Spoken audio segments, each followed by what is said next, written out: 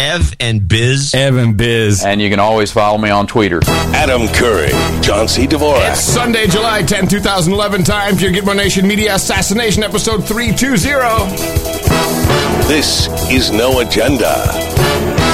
Filled with merriment, happiness, and even exhilaration at high doses here at the Hilltop Watchtower Crackpot Command Center, Gitmo Nation West, the People's Republic of Southern California. In the morning, everybody. I'm Adam Curry. And in northern Silicon Valley, where they're concerned about the Oakland Zoo, I'm John C. Dvorak.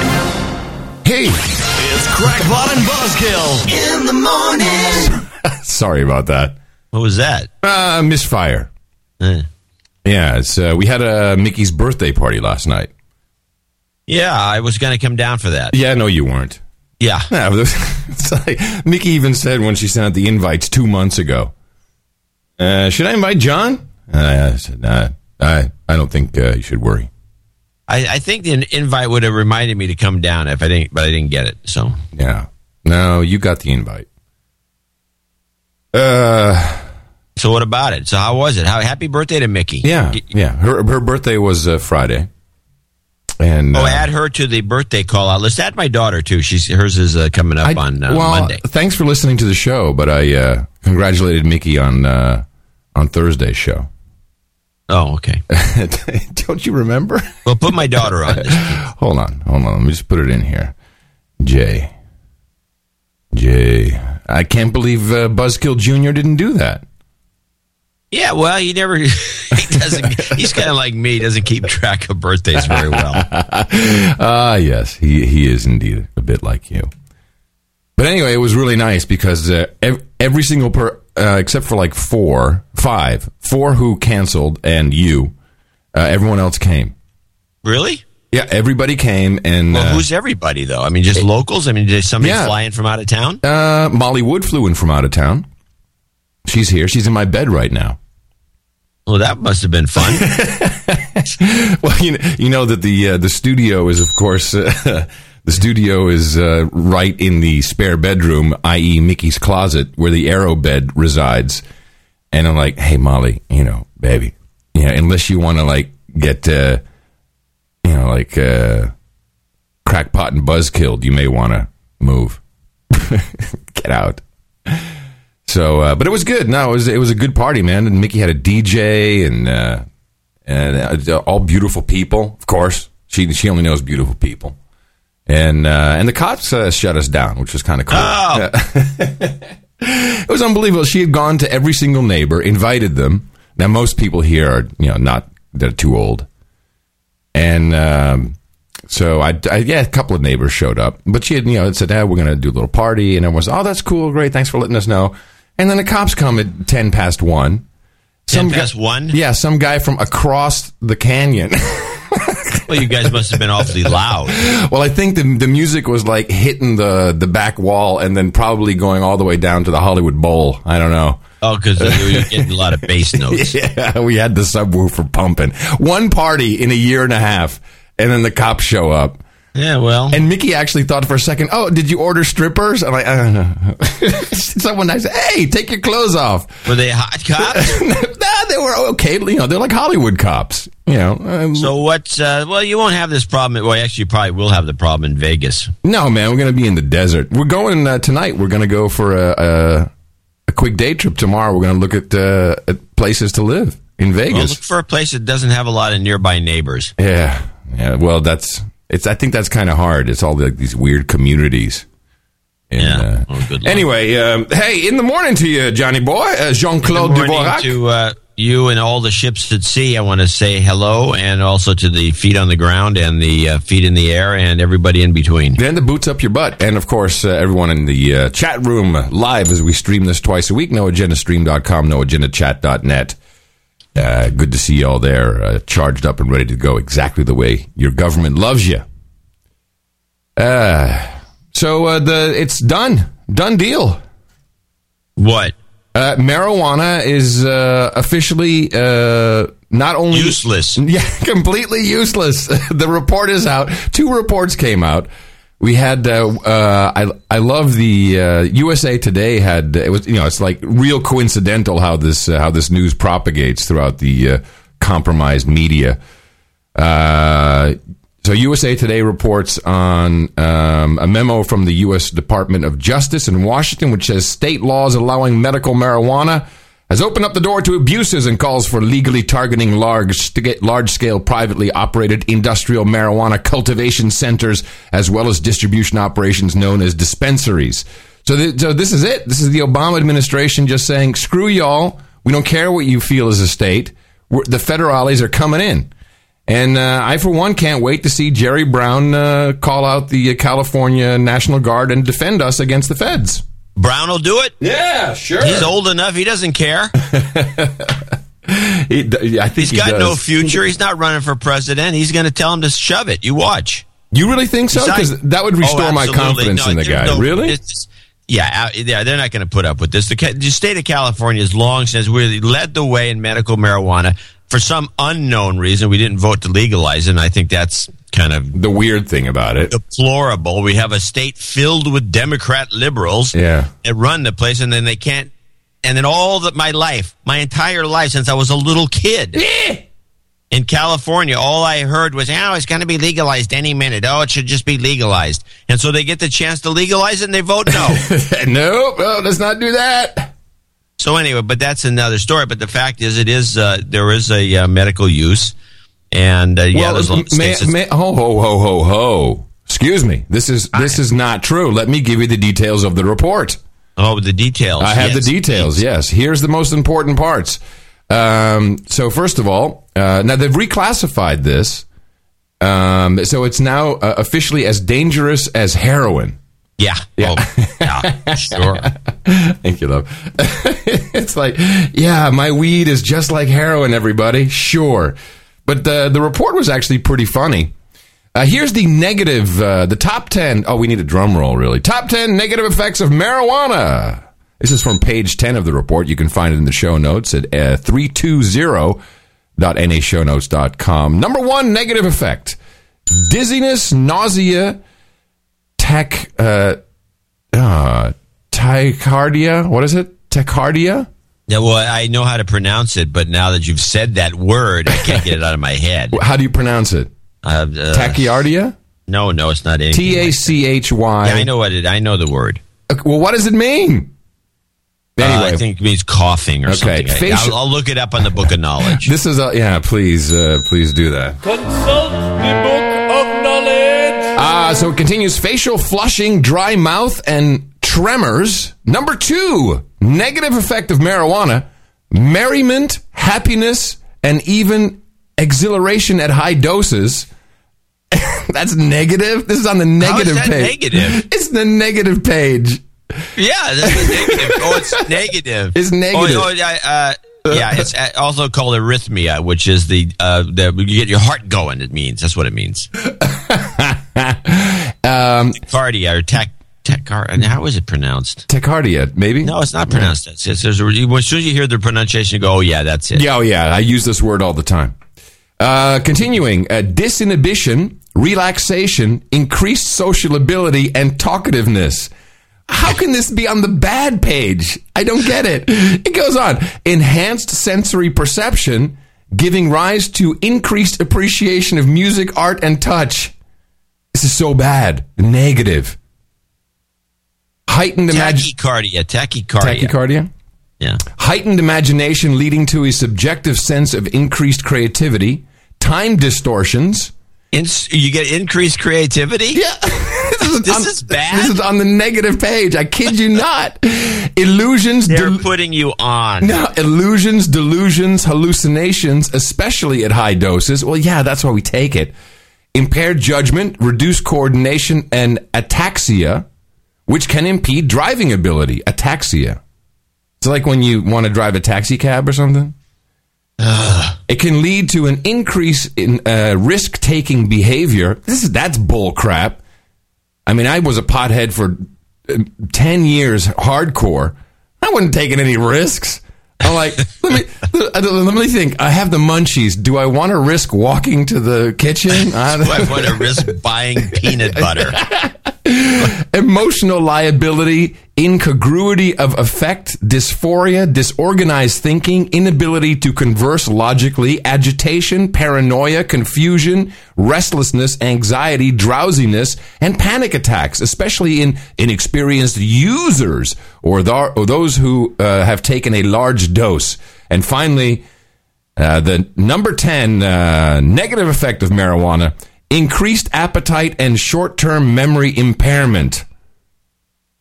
Please. And that's actually one of the major benefits for people who are, taking or are undergoing cancer treatment is increased appetite. It makes you want to eat and helps you keep it down. So we're crazy. And this is from Obama, ladies and gentlemen. I mean, it's not from Obama directly. It's from Obama. Screw it. It's from Obama. It's nuts. It's completely and utterly nuts. So now this is like a grade A, top class drug. How about, it's almost as though they're trying to see how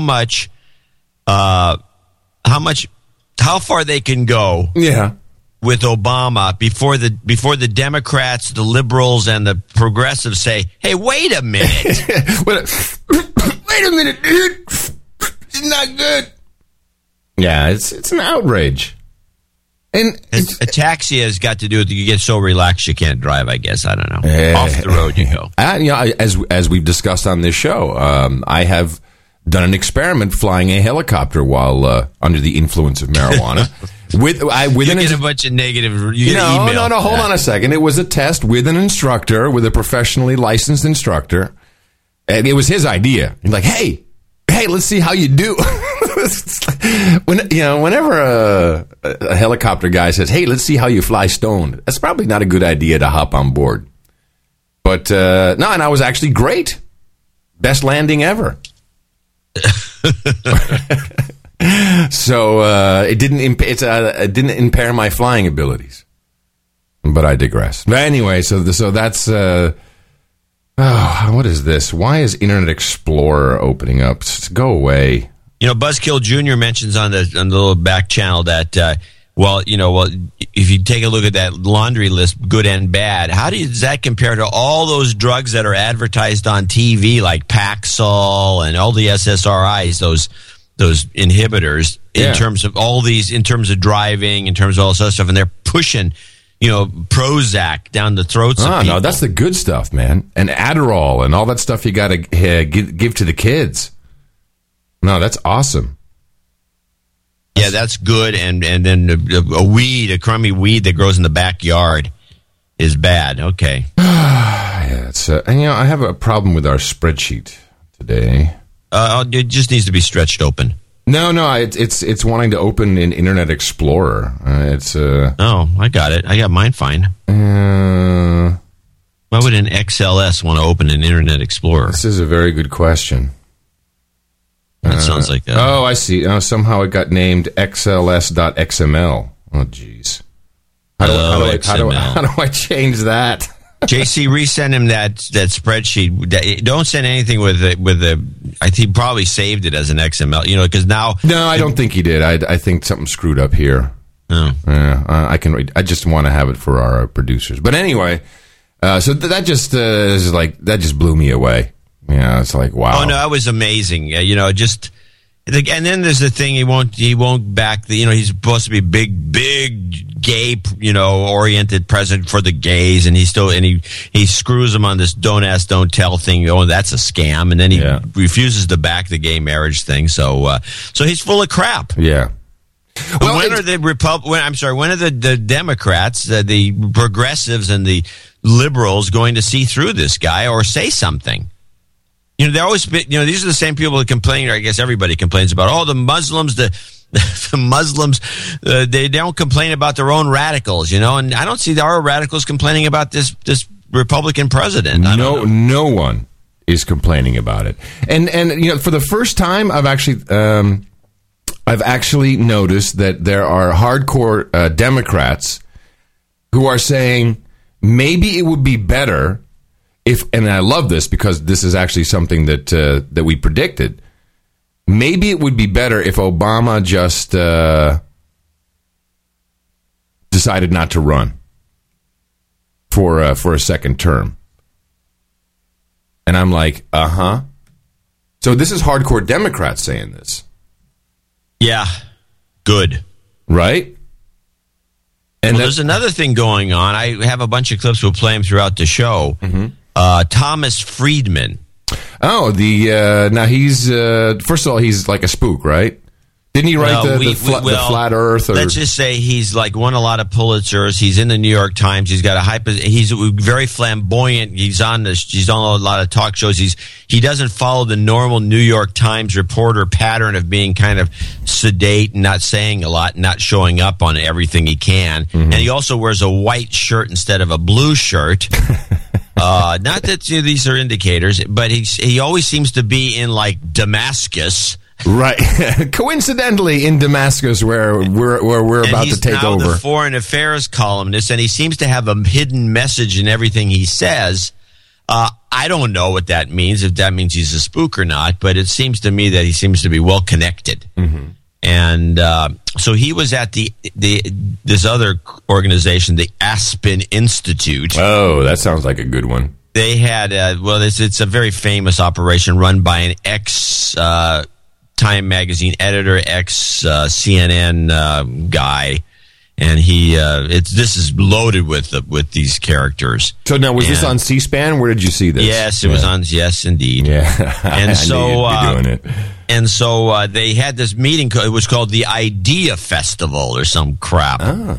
And so Friedman's on there, basically letting us know in great detail what the litanies are, what the things we should be looking for. And I thought one of the more interesting one was it seems to be some sort of a promotion toward a third party. And he mentioned that just to screw things up, by the way. And I don't know if it was the level of seriousness or whatever, but if you want to play a couple of these clips, yeah, sure. I think you'll get a couple of interesting. Well, which one do you want to hit? Because you got. Well, let's try. First of all, let's try the throwing it in our face clip is the one I want to use later, which is just an amazing clip. But I want to talk about third parties first. So let's play the Friedman third party Bloomberg douchebag clip. Don't think a third party can win for a lot of reasons. But what we say, our conclusion in the book is there's just two things we'll tell you about a third party. One is it won't win the next election. And two, if it's led by a Bloomberg, it'll have more impact on the next president than the person who does win. Because let's remember what Ross Perot won almost 20% of the vote. At one point he had 40% of the polls, and he was nuts. He thought little black helicopters were chasing him. Imagine that Michael Bloomberg runs. He doesn't need a dime from anybody. He takes as his economic plan Simpson-Bowles. He attaches onto it, a carbon tax, to raise money for government research. Whatever, you could imagine what the agenda is. I tell you, Walter, he'll get more than Perot's 18.9% of the vote. And I think it would really shake up the system. And this system needs shaking up. We are trapped, I think, in a corrupt duopoly. And basically, I'll tell you this. The one thing about the Internet and the hyper-connected world, it has flattened every hierarchy in the world, from the New York Times, to banking industry. It's flattened every hierarchy in the world except the two-party system. Correct. And that will not remain. Yeah. That is a prediction that I will make. I think this is going to be a radical election unless, in my view, and this would be my first choice, unless Barack Obama becomes the third-party candidate. It takes us back to Lincoln, who, when the Whigs and the Democrat-Republican Party were corrupt back then, you get a movement that eventually changes things. Let me open it up. Since what was interesting, before you respond, for someone to say, "Oh, he believes in black helicopters," I think that's well proven. And we had the so-called stealth black helicopter go pick up Osama bin Laden. I mean, please. So what are you saying here? Well, not only that, but Perot apparently was threatened by a black helicopter. Pretty much, yeah. Wow. And then, of course, Friedman, who is a apparatchik of some sort for some agency or someone or some group, he throws in the carbon tax thing gratuitously. Just says, and of course we can have a third party and they get stuff done like the carbon tax. Yay! Like Australia. That's what we want. Yeah. Well, on that topic, I don't want to run all my clips to death here, but play the carbon tax clip. Did you know this is going on? Yes, I have this as actually, I don't have a clip, so I'm glad you got one, but I was astounded by this. Monday. In the meantime, we're closely watching what's happening here in Australia as well. Today is the final trading session before we get the details of the government's long-awaited carbon price, or the carbon tax, whatever you'd like to call it. Advertising. We're expecting to see a carbon price set at 23 Australian dollars a tonne. It will be applied to 500 of the country's top polluters. Now, this is down from the 1,000 that the government was initially targeting. This is because it's exempted petrol or fuel from the carbon scheme, something that it needed to do in order to get this. How does that work? How does that work? And how is this? I like the way they've just equated. This is like the renaming of fructose corn syrup into sugar. Yeah. They've just basically renamed the emissions of carbon dioxide, like when you exhale, into polluter. Pollution. Hey, shut your pie hole. You're polluting. Scheme across the line from a number of those country or rural independents. We've heard as well from Andrew Wilkie. He's a Tasmanian lawmaker, and he says that he will be supporting the government scheme. So as such, we don't expect to see any hurdles through the parliament. So once the legislation is unveiled, it's expected to make a clear passage. We did speak to the Finance Minister, Penny Wong, earlier on Squawk Box Asia. This is what she had to say about the government putting the final touches on the scheme. Hey, what is this guy playing clips? What is he taking our gig? What's up with that? Like what we have been focused on is understanding that this is a very important economic reform. It's not just an environmental reform. It is about transforming the economy. And that means you have to look at the nature of the market mechanism, the nature of the price signal, and what transition arrangements, that you need to put in place to support industry as well as households through this transition. We're also expecting to see a rather large compensation package announced with this carbon price. It will go to compensate some of the polluters until they get the carbon pricing under their belt. Also will go to compensate households, because we're expecting to see large increases in the cost of electricity, food prices, as well as those polluters pass those costs on to consumers. Carolyn, back over to you. And the crazy thing is that the new as a Prime Minister, I think, Gillard had said, we're not going to have a carbon tax.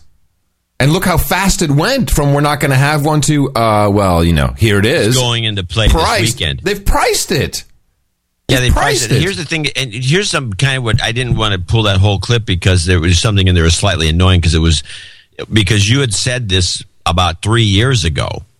And I don't know whether you remember or not. It's not in the red book, but it would have been. We didn't have a red book at the time, which was that this isn't about. And the guy says it, or she says it right in the little clip there. She says this isn't about doing anything about pollution or anything else. It's about changing the economy. Yep. Which means it's changing from a species-based, wealth-based economy to a carbon economy. It's from a human beings being able to survive economy to a screw ya. You need to be dead. And of course, then they also mentioned to just pass it along to the consumer. So in other words, just jack up everybody's prices as a way of getting more money into the tax coffers, and under a scheme that's just bogus. Carbon tax, it doesn't do anything because involved with it is this cap and trade fiasco. And the whole thing is... Well, it's like, the UK, they've... what's wrong with Australia? Well, it's all part of the Queen's empire in Gitmo Nation East. They've now come. Chris Hume, the Energy Secretary, came out and said because of green reforms, which is of course just code for carbon tax, energy bills will soar by 30% in Gitmo Nation East. 30%. I mean, are you out of your mind?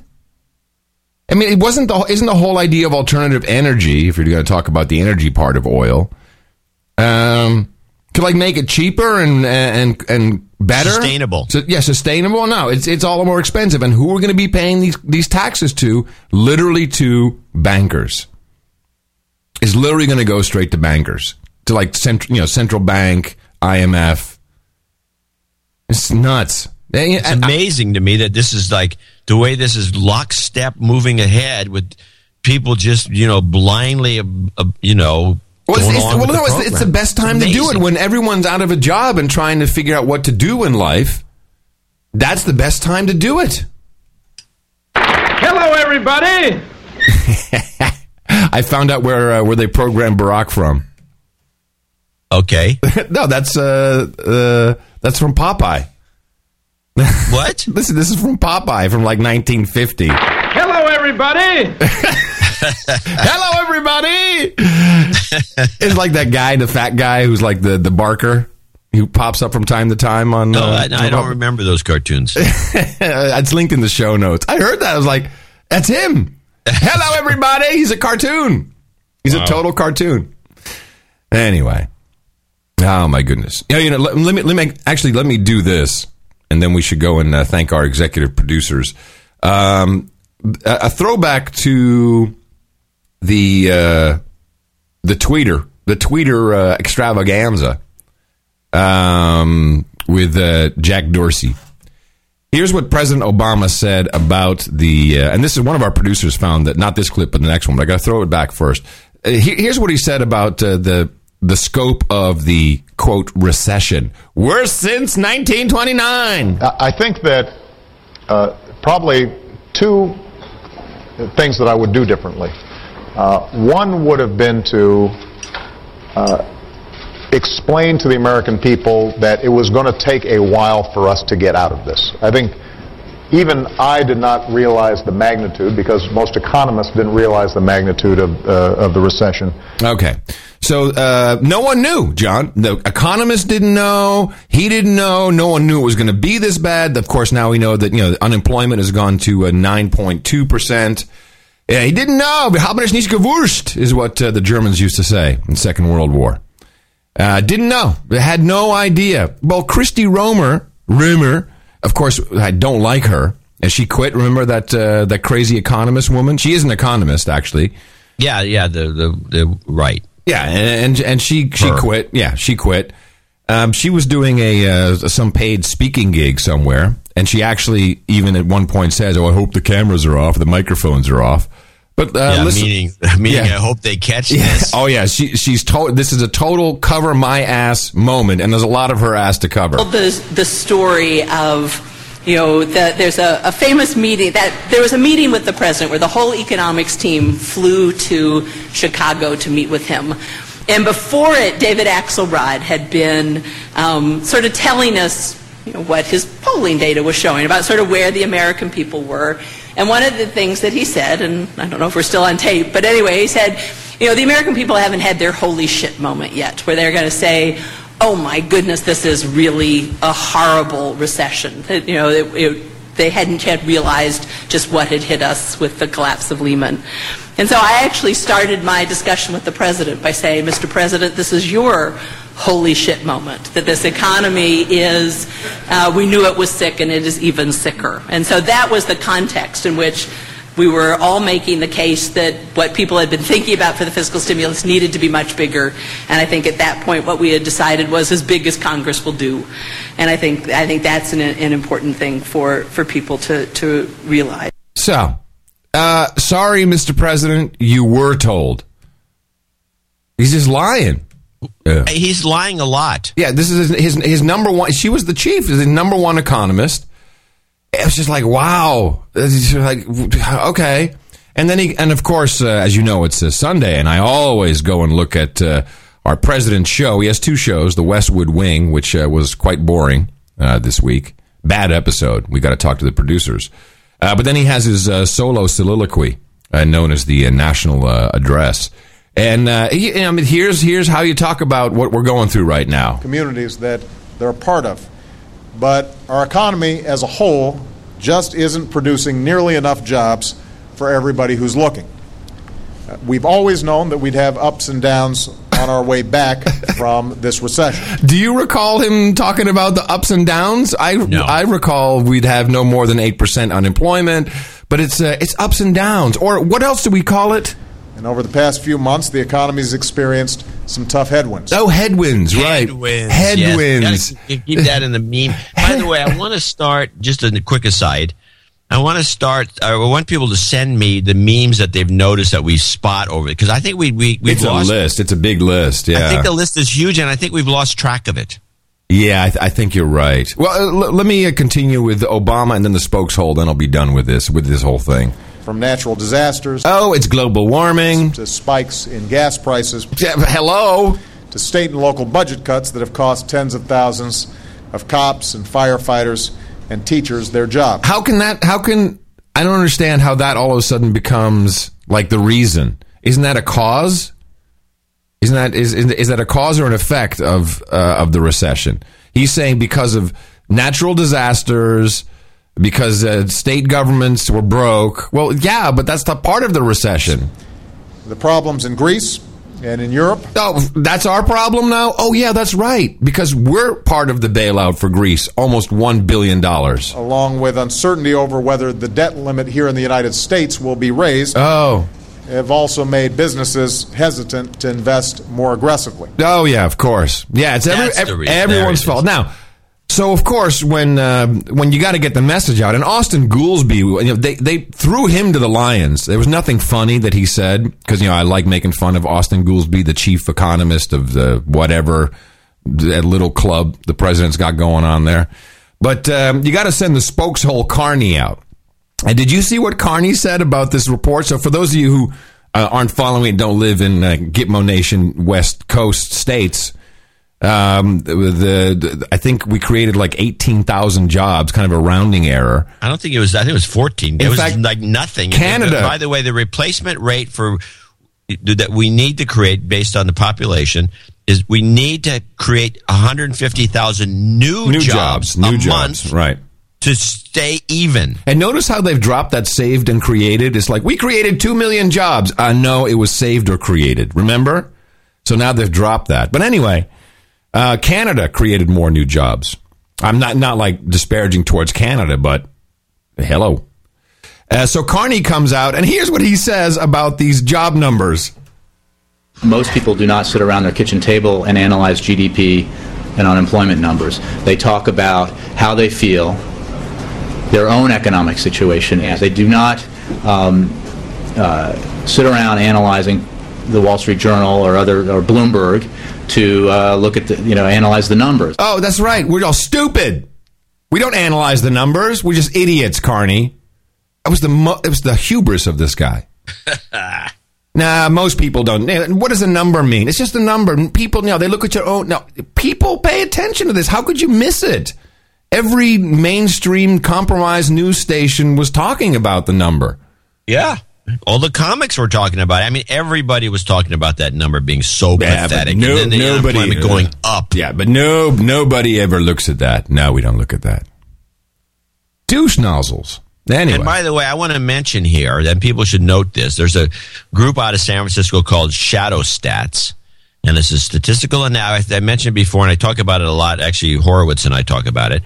It's a group out of San Francisco that analyzed the real unemployment numbers and other statistics that they say are they're called shadow stats, because what they do is they take the phony baloney numbers that the government has conjured up and then looks at the real numbers. And if you based it on when we had during the Great Depression, when we had 33 or 34% unemployment, using those calculations today, we have, in reality, 22.5% unemployment. Wow. I thank God every morning when I wake up.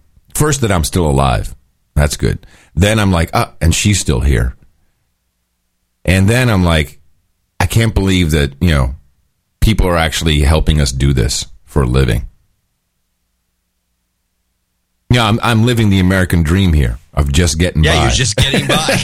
Just getting by. But we're living it, John. We're living the American dream. So let's thank some of these people. Right on. Starting, let me get a couple that came in over the transom at box 339, El Cerrito, California. The transom? What is that? The transom? It's in the box. Is it on the wire through the telex? The transom. We have a executive producers, David Hewitt, and he's catching up on June shows. Gardasil does protect only against a few of the possible HPV types because only a few are associated with cancer. Many of the others produce genital warts.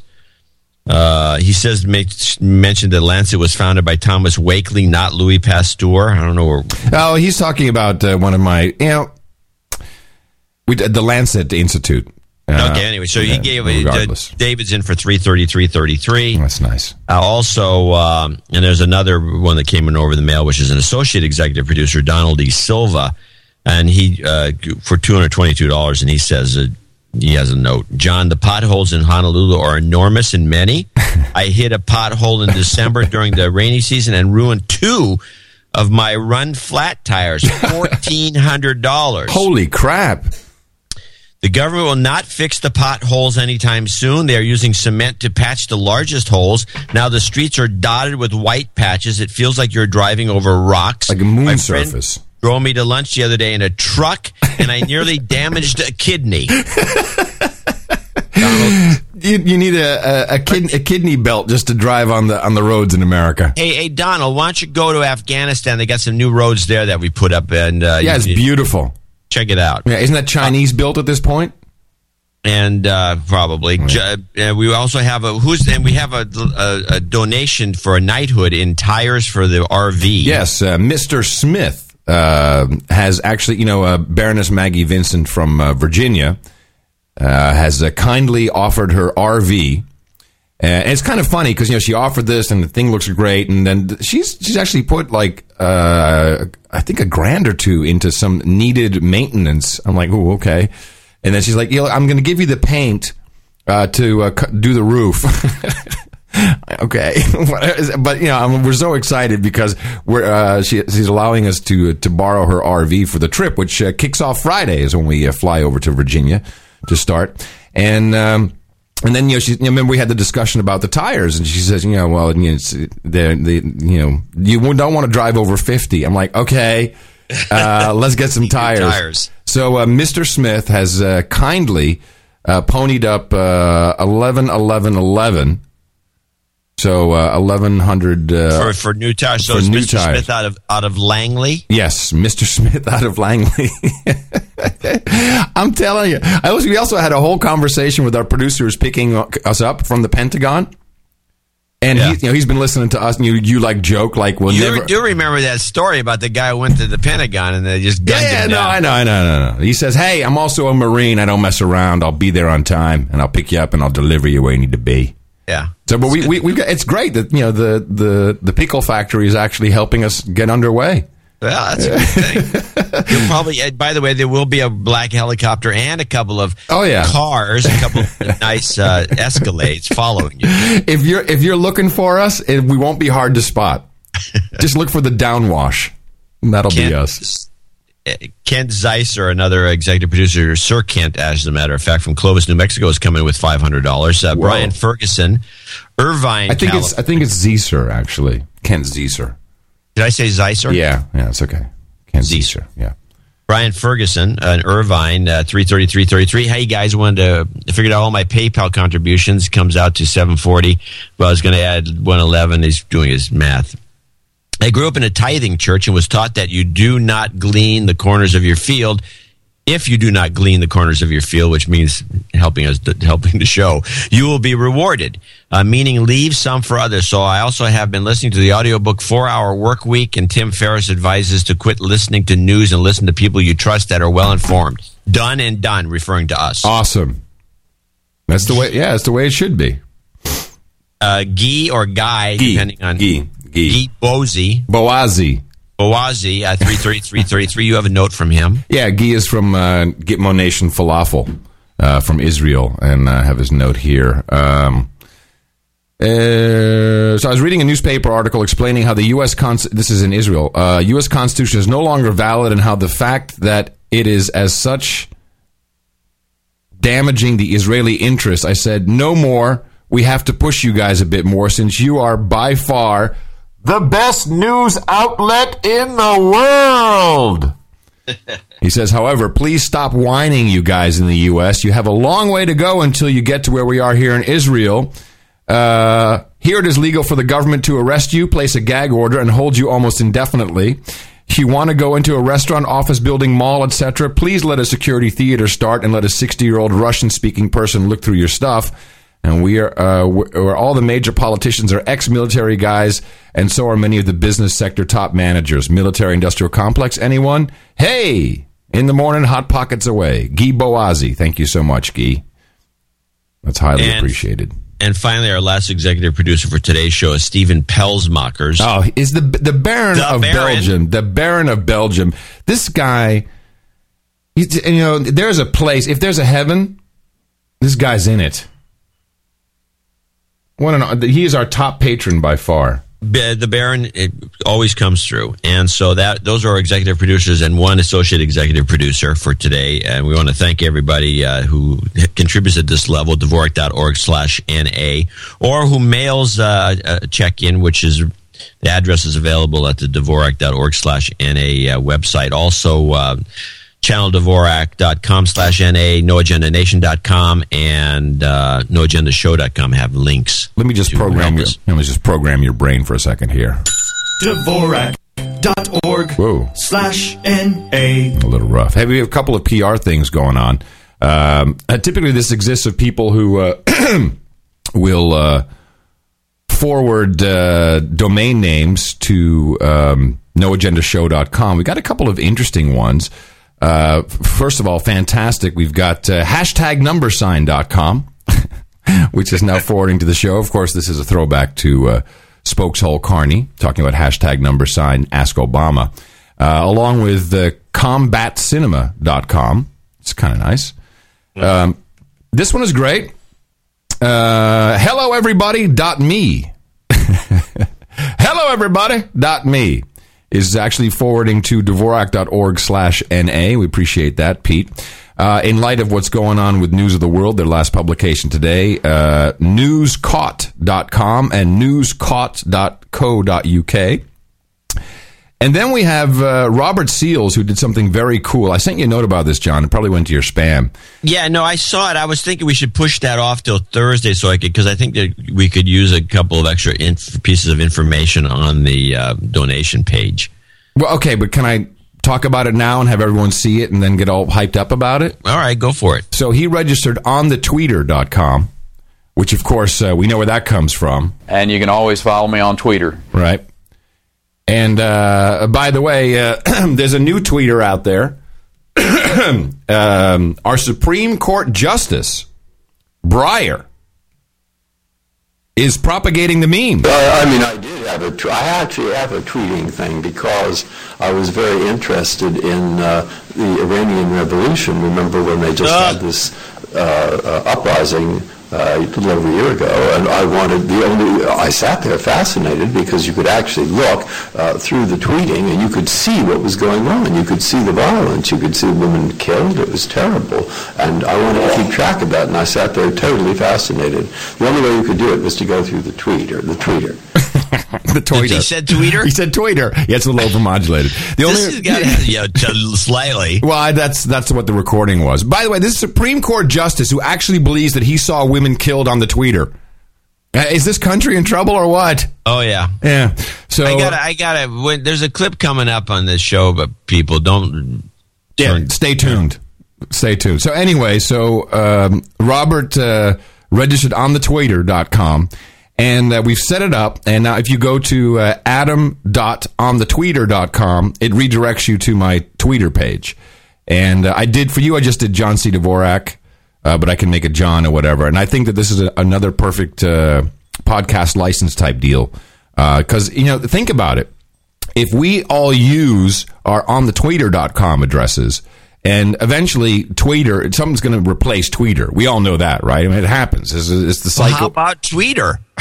I tried to register Tweeter.com, but okay, so we'll get Tweeter, and then as long as you propagate your address, which No Agenda Show manages for you, and the human resources, we can just redirect it, so you don't have to actually lose your cool address on your name.onthetweeter.com. So. You could also go, I guess, to this Google Plus thing. Are you on Google Plus? I mean, I checked it out, but I don't participate in it. Are you kidding me? That's stupid. It is stupid, but I think you keep cropping up. I keep cropping up. I just got on it the other day. No, I went on for and it makes it look like you're one of the very active users. No, I haven't used it. I did one thing. I went on, I looked at the circles, I put like 4 people in my circles, and here's what I noticed. So one, I wanted to say happy birthday to Mark Andreessen, who I know from back in the MTV.com days. He's the guy that was at college and said, "Yay, compile this HTTPD 1.3 server. I've got this thing called Mosaic." And he took me from Gopher into the web.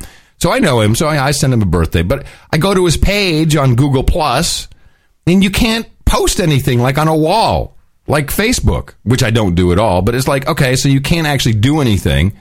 And then I see Marissa Mayer pops up, and I want to say, hey, you're hot, because she's the only hottie on Google Plus.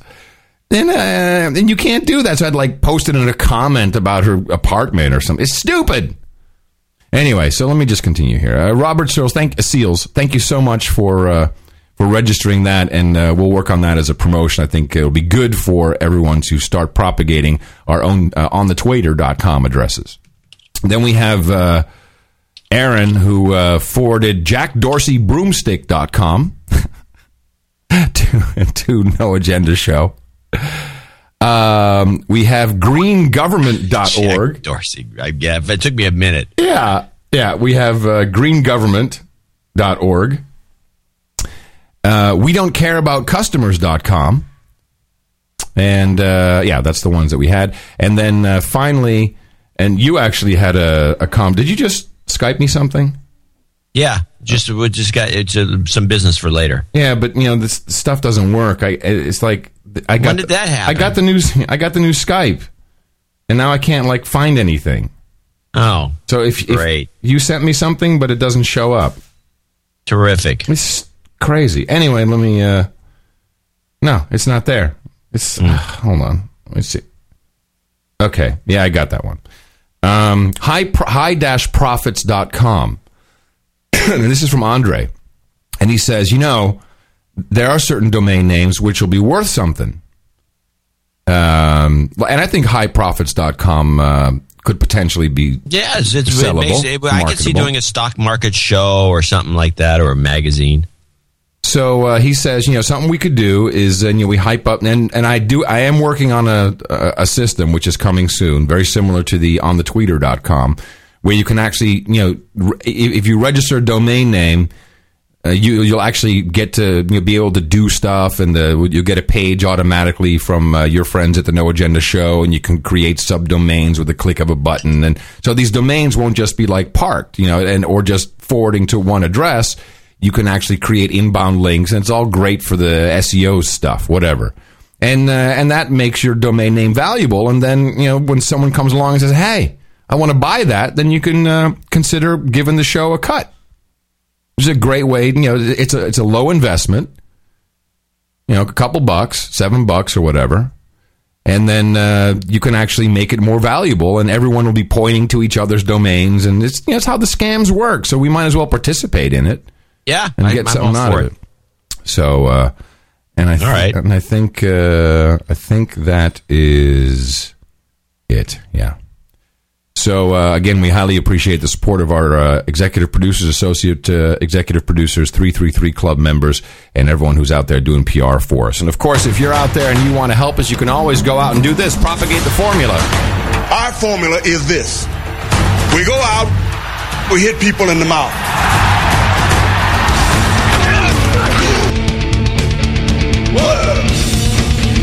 Order. Say it with me, everybody, now. Shut up, slave.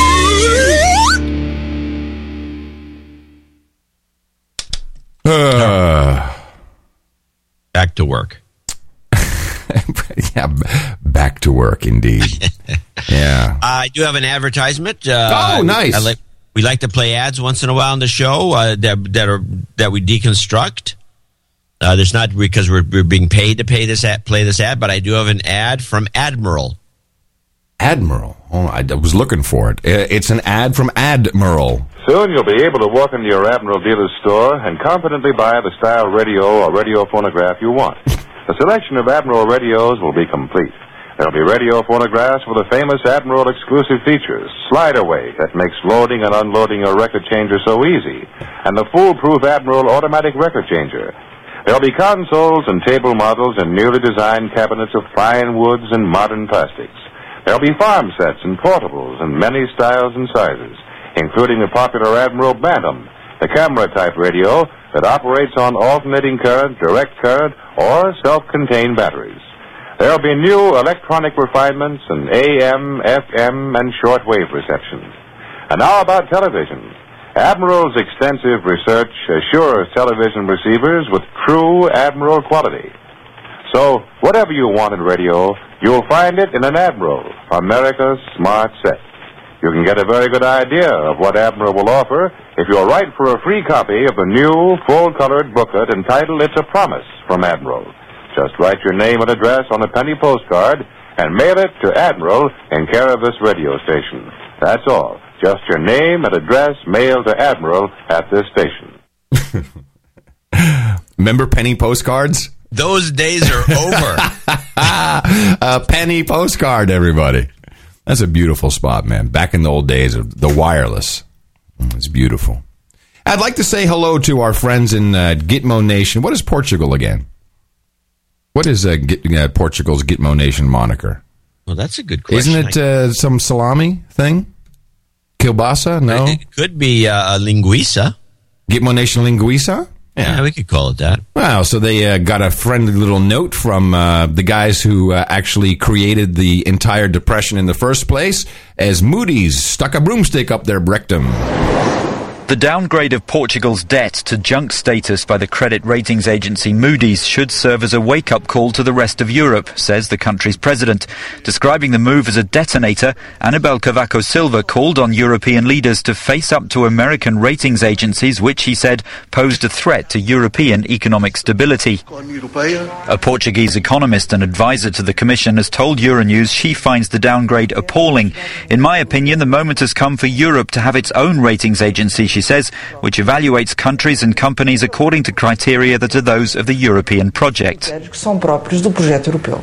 She went on to outline her ideas for strengthening the Eurozone.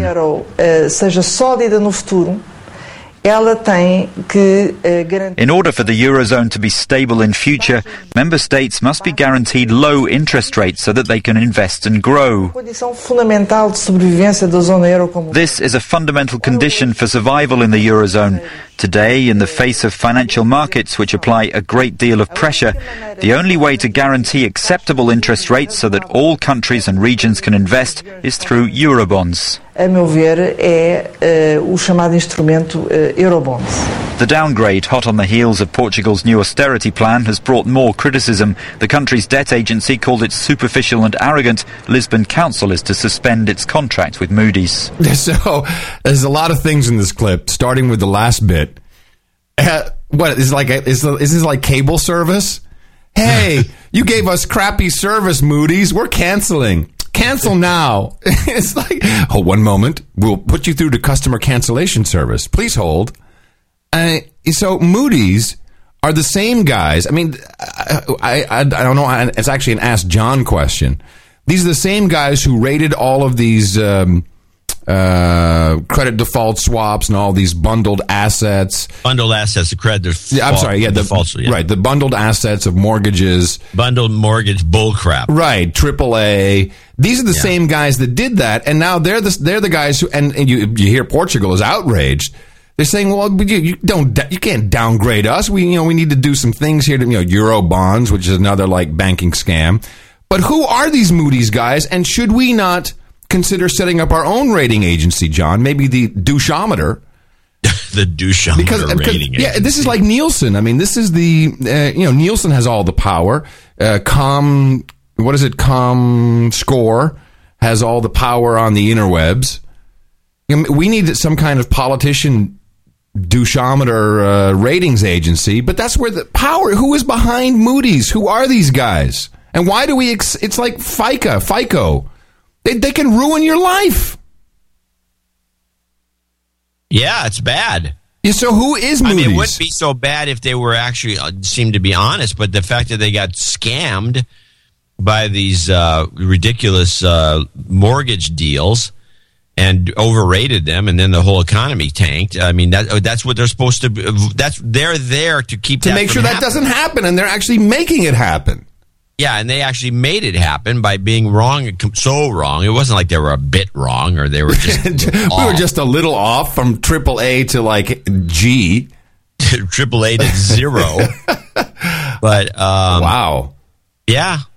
So, do we know who they are? Who's behind them? What's going on with that? Or question? We need to be baffled. I know who they are. Well, of course, in terms of what they do and everything, but I don't know who's behind it, or how many banks are involved. If Goldman Sachs has got something to do with it, or if the government or the CIA, or I don't know. It's a good question. I know I'll ask Horowitz when he gets back from Vietnam.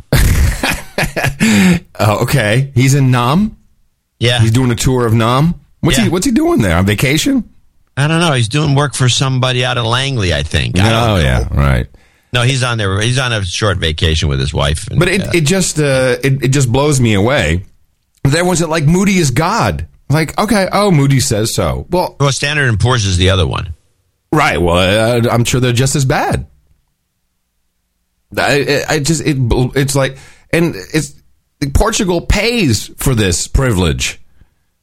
They've been paying to, because if you want a rating, you have to pay them. What a scam. I guess Portugal didn't send enough kielbasa's over. Or whatever it is. Linguiças, kielbasa's, linguiças. Advertising. So it just blew me away. And now, where I had this. Moody's was founded in 1909 by John Moody, beginning with Analysis of Railroad Investments, a book about railroad securities using letter grades to access their risk. The president had something to say about railways. Did you hear this? Train's good? It's better than that. There are a few things that we can and should do right now to redouble our efforts. By the way, redouble, yeah. So redouble means what? Like another stimulus? If you redouble our efforts, redouble. Well, redouble. The first effort was $800 billion of stimulus. Yeah, what now? 1.6 trillion. But let's just use the BS number. Redouble, I think, means, okay, so, and what he's talking about is a million construction workers who have to work on something a word I've never heard before. On behalf of the American people, investing in rebuilding our roads and our bridges and our railways. Railways. Railways. We need our railways. Here's my railway gun.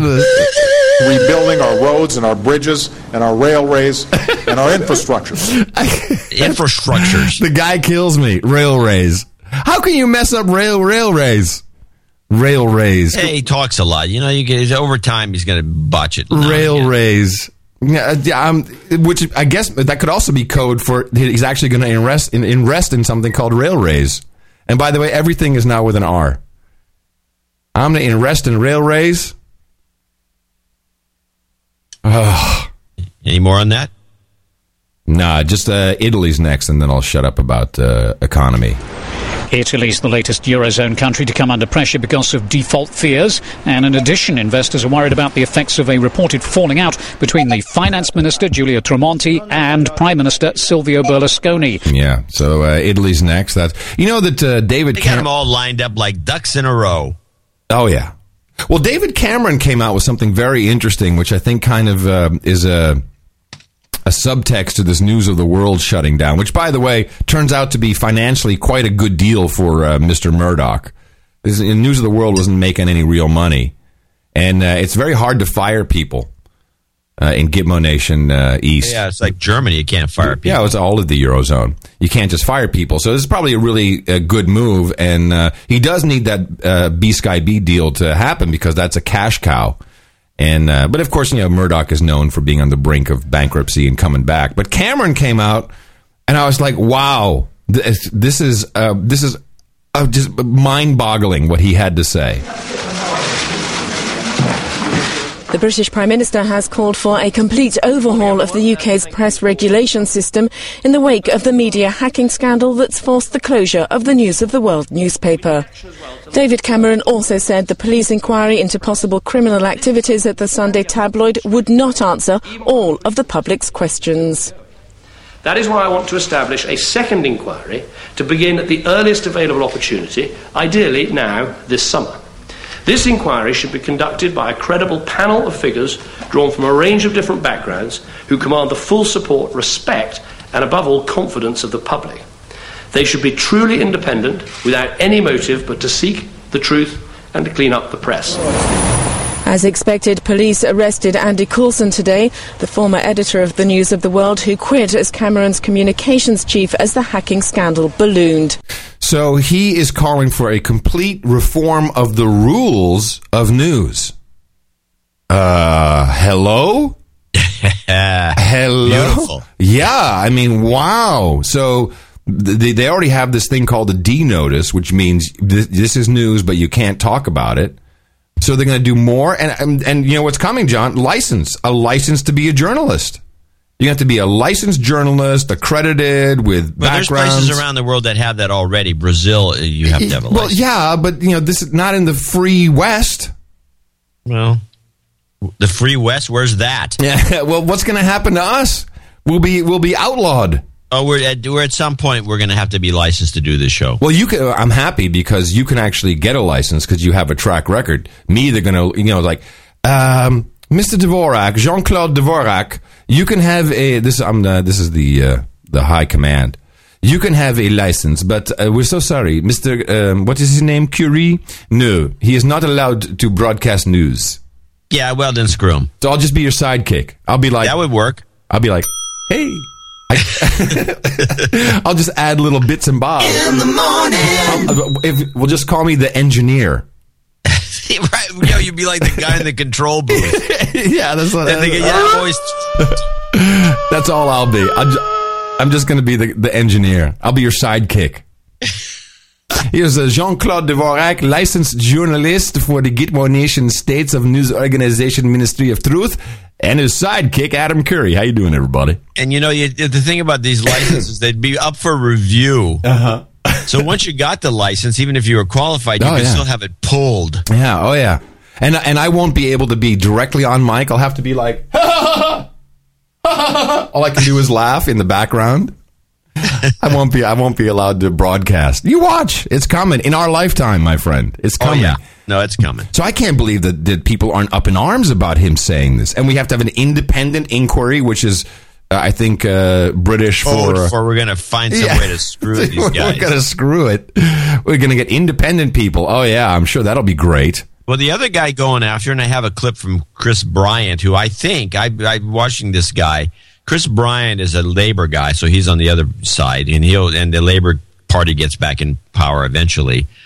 I think he's going to become a prime minister, and he was outed as a gay by, I think, one of Murdoch's papers years ago, and now he's just openly gay. But he's extremely presentable, and I think he has prime minister written all over him. I'm putting it in the Red Book as a prediction. Our national life. At least Berlusconi lives in Italy. But Murdoch is not resident in this country. He does not pay tax here and has never appeared before a select committee of this House. No other country would allow one man to garner 4 national newspapers, the second largest broadcaster, a monopoly on sports rights and first few movies. America, the home of the aggressive entrepreneur, doesn't allow it. We shouldn't. Yeah. So I just say about the proposed takeover of ECIB that of course it should be put on ice whilst the police investigation is ongoing. Yeah. The executive and non-executive directors have completely failed in their legal duty to tackle criminality in the company, and it must surely be in doubt at least whether some of these are fit and proper people to run a media company. There are many other questions. Who is paying Glenn Mulcair's legal fees now? Is it News International? Was Clive Goodman paid off handsomely when he came out of prison? What did Rebecca Wade, Andy Coulson, Les Hinton know, and when did they know it? He's not an Eton boy. He's, at least I don't think so. I'm just looking through his book of knowledge entry. And all these guys are usually from Eton. He's not from there's there. an Eton connection with most of them. That's true. But this guy's really presentable. Is he cute? Is he hot? I think he's a very good-looking. He's the Tony Blair good-looking British prime minister type. You know, well-spoken, very photogenic. He's got everything going for him, but he's gay. Although he doesn't have he doesn't have any gay affectations, at least not in public. Oh, he's not hot, John. No, I'm saying he's wait a minute. He's a ginger. No, if you look at him on television, he's more telegenic than photogenic. Well, I'm sorry. I know enough. I've lived in Gitmo Nation East long enough to know that hell will freeze over before they have a ginger prime minister. There's a real racial... I'm watching him on television. I see him right here. He's not a redhead on TV. He looks redhead on the Book of Knowledge. Well, I'm just saying. And I know what you're saying. They hate the redheads. Oh, it's and the reason horrible. for that is because they hate the Irish, and the Irish are all, a lot of redheads. They actually think people who have red hair actually are genetically inferior. No, they think that, and there's also this belief that redheads have no soul. Well, yeah, there's certain religious sub-segments that feel that, redheads have no soul. Well, I think that's par for any prime minister. You have to have no soul. Yeah, well, he's qualified immediately. But I'm sorry, as a bi-curious male, I'm not turned on by him. He is not my kind of guy. Hot Pockets. But anyway, he goes after these guys. Everyone's going after him, and they have all these... The chat room just came up with a good one. It's a gilf. A ginger. I'd like to. Yeah, it's cute. Yeah, it's very cute. So, I don't know. I think you're probably right, though. I mean, maybe the whole thing was a scheme to close the thing down so they could fire people, because he moved all his best people out of the... Well, they're all going to the Sun, and the Sun, of course, is going to do a Sunday paper, which they've been wanting to do for a long time, but they didn't want to compete with their sister publication. By the way, it's called Screws of the World in the industry, or the Screws. That's what News of the World was called. Yeah, it's going to be called the Sun on Sunday, and it'd probably be a cheaper. I think you're right. The finance, because you have one office for the Sun and the Sunday Sun. You don't have this whole separate operation that only does a weekly paper, which is really passé, even though it has huge circulation. It's still a weekly. It seems to be a money loser aspect to it. Yeah, they're not making a lot of money. And I thought that actually, I had heard they're expecting 5 million copies. I thought this thing did 12. Well, maybe it's monthly they do 12 million. I heard it was 14 million an issue. That's what I thought too, but it seems like maybe the thing is really down that much, and Murdoch's like, screw this dog. Let's get rid of it. Shut that thing down. Well, this whole thing is something fishy about it. Well, I am quite... And by the way, it's bullcrap what Bryant said about even the aggressive entrepreneurs, home of the aggressive entrepreneurs, the USA doesn't allow. Murdoch owns dozens and dozens of TV stations. He owned the Dodgers for a while, if I'm not mistaken, a movie studio, a number of outlets for news and TV in the same market. That's bullcrap. We more than welcome it. Yeah, It's, I don't know, man. It's a Ministry of Truth is closing in, that's for sure. It is closing in on us, and it's not good. Hey, Arab Spring, Switzerland blocking all Syrian assets. That's how it starts. So I guess we're going to steal their money next. And then we move in. Although it's going to be tricky because Sudan, of course, now is officially, Southern Sudan is its own nation. They upped the UN Blue Helmets from 4,500, which was already double what they typically put into a region, to 7,000. Clooney's all over the news again. Oh, they brought him back? I didn't see. Well, this is how it worked. You got to break up with your girlfriend, the hot girlfriend, so that you're in the news. Clooney, yeah, George, yeah, and then boom, hit him with Sudan, where Clooney's got his eye from the sky satellite thing. So you can see that. You can just wait for that to happen. I have a little clip about South Sudan, and it was on the weekend, and they introduced this woman from the State Department. At the beginning, you can hear what her title is. I want you to see if you can catch it. But she talks a little bit about what's going on. It's all bull crap. but play it. But her title is what really got my attention. CNN senior State Department producer released that scene. Senior State Department producer? Is that what it is? Yeah. Oh, she's a producer. So she produces news and produces Twitter messages. Wow. Good one. Her title is U.S. State Department senior U.S. State Department producer. How come they didn't make her an executive producer? She wow. Contributing to the No Agenda show. Yeah, wow. Let me hear that again. That was good. CNN senior State Department producer released. Oh, and she's CNN's senior. They say that, but her title says that she's with the U.S. State Department. It says U.S. State Department producer on her Chiron. Wow. But maybe does she's she with work CNN and that's her crazy title, but the whole thing seemed a little dubious. But anyway, she has a she has a what? She has a canned blurb, crock of crap you can listen to here. A blurb. It's a blurb. Senior State Department producer released that scene almost as important as the celebration in South Sudan. Lots of symbolism that comes here. Lots of symbolism. And a real commitment, too, between the U.S. and South Sudan. Well, that's right, Fred. The U.S. Oh, this is Fred. Yes, Fred. I hate Fred. She's on in the morning, Frederica. Yeah. That's right, Fred. Really, for decades, has been working to help South Sudan for this moment. The U.S. really, under the Bush administration, started pushing this agreement, this comprehensive peace agreement between South and North Sudan to get them to this day. And really, over the last few months, really intense diplomacy, getting the Sudanese to this referendum in July where the South Sudanese voted for independence. And now, not only today here in Washington was the South Sudanese embassy raising a flag, but in Juba today, the U.S. embassy, the U.S. consulate, became an official U.S. embassy. And that really, I think we can look for a real intensive U.S. engagement in helping to nation build, to really help this fledgling nation stand up and work towards being a full member of the international community. Fred. Well, part of that engagement also includes security and how the U.S. will be watching or helping to, secure as best it can South Sudan.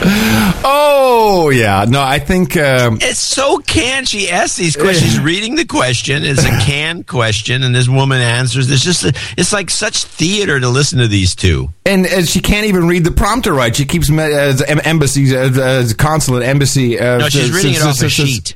Oh, really? Oh, okay. They didn't even bother with the prompter. They couldn't afford the prompter copy up. Wow. No, so there's a couple of things happening. So one, of course, in Libya, and now NATO, everyone is saying we're not going to supply the rebels anymore because the rebels have failed. They gave these guys all they needed, tanks, a jet airplane, and it was only supposed to take days. Yeah, not weeks. And they can't get the job done. So, even the Viagra rape thing didn't take hold, which I would partially take responsibility for, that we've just said this is bull crap, and hopefully people are like, who am I kidding? No one gives a crap, except the listeners of the show. But it's not happening. So this all support has been pulled off the table. That's exactly why the United States is not recognizing the Transitional National Council, because now we're going to screw those guys. So we paid them to get it all started, and now okay, no more bullets for you. And we're going to have to do something. Now, Syria, I think that's a hedge. So they're stopping the money flow right now. And you see Assad on television. I didn't get I'm stupid. This is a clip I forgot to get. He keeps saying, hey, we've got like foreign crazy guys in here shooting everything up. This is like he's basically saying CIA is here stirring it up and you're all buying it like I'm killing people. And the State Department says that's just nutty. That guy's just nutty to say that. Oh, I should have pulled by the way, that. Friedman at the Aspen Institute also went on off on Syria being the worst murderers in the world. Well, he's always in Damascus. The government will kill you. They'll kill you immediately. And meanwhile, you see all this video, we can't confirm where this video was from. And you see like a whole bunch of guys, and they say, it's police beating a guy up and throwing him in the trunk of the car. But if you look closely at the video, they have helmets on and like a protective vest, but they're all wearing different shoes, different pants. That's not a typical police force where you don't have a standard uniform. Yeah, especially when they keep showing you, these militarized police. Right, but you look at it and you see, helmets, batons. But then if you look closely, you see one guy's wearing Nikes, the other guy's wearing jack boots, the other guy's wearing khakis, the other guy's got only put so much. You don't need with a blurry old phone. You don't need to do a lot. Yeah, it's true. But I have a prediction I want to throw out there. It's not completely off topic. It has to do with Southern Sudan. Okay. So the New York Times had this picture of the boss, the new boss of Southern Sudan, who's apparently been promoted since the Bush days. What's his name? Our boss or their boss? Oh, their boss, Southern Sudan. I can look up his name. What kind of title does the boss have? Boss? Just boss? Yes. See, people are looking for the best views of independence. He's a president. His name's Salva Kiir, K-I-R. Salva Kiir Mayardit. There's a big picture of him in the Times, and he's with these generalissimos around him and a bunch of other geeky-looking goons and creeps. He's got a big cowboy hat. Oh, yeah. He's got a cowboy hat with a big wide rim. He looks a bit like one of those old blues guys. I am predicting the cowboy hat is going to become huge in Africa. As a fashion statement. You watch. But it's funny because we had our shill in Afghanistan, Karzai. He's got the crazy hat and the cape. This is what you do when you put a shill in. You got to make him look official. A musician on a TV talk show, you want him to dress goofy. Yeah, it's like if you look at all the country and western guys, if they didn't have a hat on, you wouldn't believe that they actually did country. So you got to give him a hat and blue jeans and some boots. And this guy's got a huge hat. It's a beautiful hat. George Bush gave him that hat. Oh, really? Yeah. No, seriously? Yeah. Wow. According to the Times. Oh, wow. And he still has it on. He showers with it. And I think it's going to become a fashion statement. You watch. I think, and I was thinking about it. Actually, a cowboy hat is a perfect hat because these guys are wearing berets and all these other European hats that are stupid in Africa. You want a big sombrero thing. And by the way, I'd like to point out it's a black hat. Yeah. It's not like he's a white hat. No, it's a black hat. Wow. Yeah. Wow. I got to get me a hat like that. I'm gonna pick one. You'd be looking good. You could look good in big cowboy. I'm going to pick me up one in Texas. So while we're just on the crazy-ass media, Fox had all the talking points because, of course, now that we've killed Osama bin Laden and we've got our new guy is in, our new Secretary of Defense, Panetta, right? Panetta? Yeah. Who, of course, is former CIA guy. And so, what talking points do we need to propagate? Well, we have to propagate that, we've never been doing this well, but, of course, it's never been this dangerous. And instead of reporting on Panetta himself, who went to Afghanistan, Kabul, they send this hottie, or maybe she lives there, I don't know, this hottie on Fox, but she's the Muslim hottie. And this girl, and she's reading a prompter because what's your name? I can't. It's a Muslim name, and I can't remember it. This is how stupid I am. But and she's got her shirt kind of unbuttoned. That's what they say when you have the attractive presenter. You can't remember anything. You just kind of stare at them. What happens is I'm staring at her. My brain opens wide, and I'm absorbing the information and taking it for truth. And she's got her blouse kind of unbuttoned, and it's like black hair, beautiful, beautiful. And just listen to the talking points that she spews like a machine gun. Good morning, Alex. What we do know is that on that flight from D.C. to Kabul, Leon Panetta, the new Secretary of Defense, did say that the strategic defeat of al-Qaeda was within reach. He says it all began with the death of Osama bin Laden in Pakistan and the treasure trove of information that they found. Treasure trove. I'm sorry. I just have to stop at the meme. The treasure trove. In bin Laden's home has led to them finding out more key leaders in al-Qaeda. He mentioned about 10 to 20 leaders, possibly in Pakistan, Somalia, Yemen, and different parts of North and Central Africa. So he says that right now they want to go after these leaders. It's the time to go after al-Qaeda. This is coming as he's here in Afghanistan in his first visit as the Secretary of Defense, where he will be meeting his counterpart. He will also be meeting the Afghan president. But most importantly, he's going to be meeting the commanders on on the ground and the servicemen and women fighting the fight in Afghanistan, coming at a very important time in the fight in Afghanistan, primarily because this is when we expect the transition to begin in certain parts of Afghanistan, parts where they're going to be handing over the responsibility to the Afghans themselves, also coming at a time where President Obama has already announced the drawdown efforts, hoping for that to end by the year 2014. And with Could she have said Afghanistan enough in that report? Wow. Yeah, Afghanistan. And then meanwhile, I'm just looking under blouse. Afghanistan. And, okay, so it's clear we're going to be there, and it's going to be more dangerous, and there's more leaders. And what is she saying? She's saying Northern Africa, Yemen. It's like all the places that we're going. So it's so clear the strategy is like, okay, we got to... We'll keep 50,000 in Iraq. We'll keep 50,000 in Afghanistan, and we're just going to spread everything back out amongst 5 to 7 new countries where Al Qaeda has gone into franchise mode, and it's all fake. It's all fake. No, it's a scam. I figured out ludicrous. I figured out the blood and treasure. By the way. No. Yes, I figured it out. It's a psyops. And this was revealed in the Journal of Experimental Social Psychology, who came out with a report called Casualties of War and Sunk Costs, Implications for Attitude Change and Persuasion. That would be the definition of psychological warfare, changing your mind. Check this out. War protests, both explicit, like memorials, and implicit, like lists of casualties, can actually make people more supportive of a war, according to this new study. And here it comes. Study's authors explain this by reference to what they call a don't waste or sunk cost mindset that sees blood and treasure spent on a war as an investment that can be recouped only by staying the course and winning. So now I understand why they're using blood and treasure. Where'd you get this? Go back.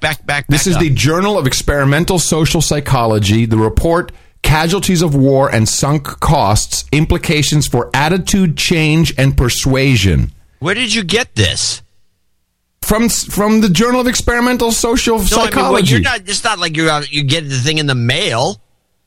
Oh, my Journal of Experimental Psychology just showed up, honey. Hold on a second. Let me read it. How little you know about me. Dude, this is the kind of stuff that's on Dude, this is the kind of stuff that our producers post on the NoAgendaNewsNetwork.com. Okay. Good catch. And Science Direct actually was the link to this. But, of course, I get the study. You know, people send me the link to the summary page. So, but NoAgendaNewsNetwork.com, if you want to be a producer, send me an email and put NANN producer in there, and I'll hook you up with an account. So again, I just want to psyops. That makes sense. I mean, it just keeps cropping up too much, and a lot of people, of course, are unwittingly using the term, which just adds to the greatness of it. It's fantastic, and so the actual. Let me read that again because it's such a beautiful line. A don't waste or sunk cost mindset sees blood and treasure spent on a war as an investment that can be recouped only by staying the course and winning. Holy moly, it was right in our face. Should I play that blood and treasure thing again? I have it somewhere. Oh, yeah. That's a beauty. That's actually a good idea. When did I play that? Was that on the... It was about 2 or 3 shows ago. Really? That far ago? And you played it back, maybe 2 shows ago, but you played it at the end of the show, too, as the show ending. Okay, hold on a second. I have a pretty decent system here. This is pretty good. I think this is a good catch. This goes in the next newsletter I send out to the people. By the way, if you're out there listening to this show, please get on our mailing list. And you can do that by either looking at the NoAgendaShow.com page or Dvorak.org when I post it. There's a little link you can sign up. We also have a new show on the No Agenda stream, which is one of our producers reading our talking points, which is beautiful. It's like, hey, fantastic. Oh, here it is. I've got the medley. Here we go. I knew I had it. Not just their time, but their treasure. And not waste our precious blood and treasure. The loss in blood and treasure. We must make hard choices about where to spend our blood and treasure. I just don't believe that it is worth the blood and the treasure. In blood and treasure. In my mind, not only are the costs in lives and treasure. With all of the American lives and treasure that were laid down for the lives and the treasure that were expended. A second war was launched in Iraq, and we spent enormous blood and treasure. So I would submit to you, Jean-Claude, that every single politician who uses the term blood and treasure is psyoping you and is actually trying to get you to buy into spending more on military and killing more brown people in deserts.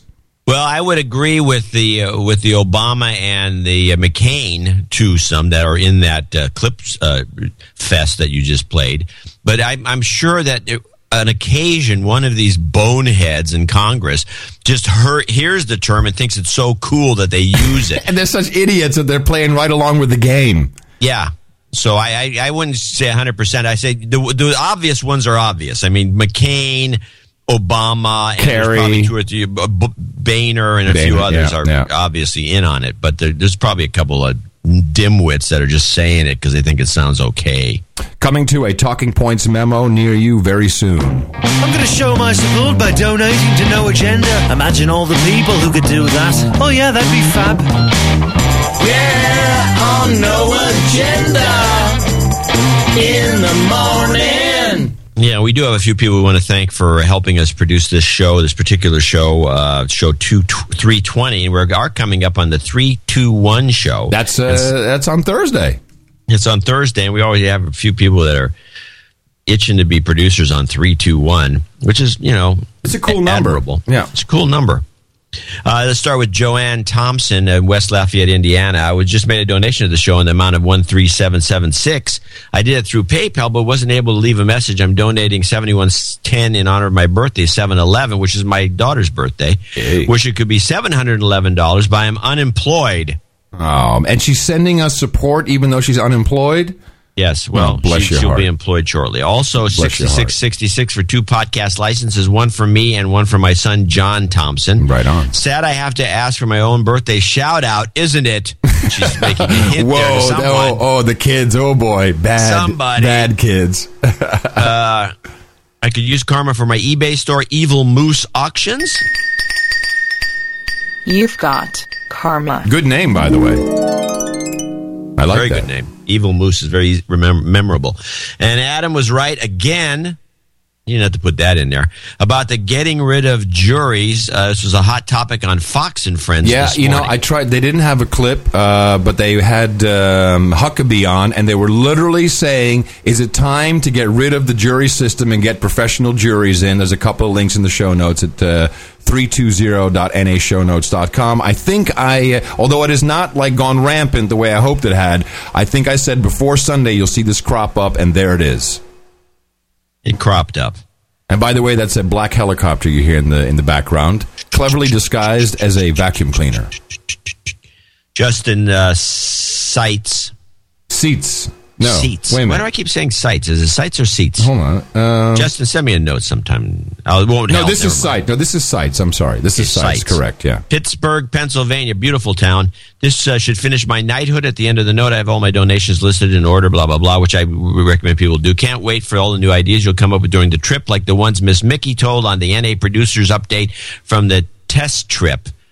So I guess she was on a show recently. Yeah, this is the NAPU. No Agenda Producers Update. It kicks in on the stream right after every Sunday show. It'll happen again right after the show today. And Mickey was on the show. She was kicking ass. She's selling it. Well, she can take over my place. No. Oh, by the way, she actually said after the show, she said, I feel really, really bad. I said, why? So, well, I didn't talk about the fact that we're going to try and get John out to one of these and do maybe a bigger meetup. And she felt really bad that she hadn't propped you. So, that's right. It's correct. Because she loves you. I may or may not, if there's a real big meetup someplace and it's important that I fly out there, I will. Well, we're going to need you, man. What, to change the tires? No, to press the flash and kiss the babies. Okay, John and Adam, this is James Julian in Hendersonville, Tennessee, $111.11. Hey, John and Adam, I've been a listener for a while now and yet to donate. Glad to be finally a donor, not a boner. I was flying from Nashville to San Jose last weekend, and as I stood there waiting for my pat down, I watched all the slaves pile through the naked body scanner. I realized that if it was not for you two and your amazing show, I would have walked right through the potentially unsafe machine. Thanks for the hours of entertainment every week. Keep up the great work. So just a note on that. So we had a lot of our friends, etc., at the party last night. And we have Sean and Jennifer, and they run the hair salon Juan Juan. They're really like, he's Iranian, so I'm always talking about how we're going to go kill his people. It's fun. And she is, she's from Rochester, New York, beautiful, like, totally one of those, That's one mother I'd like to.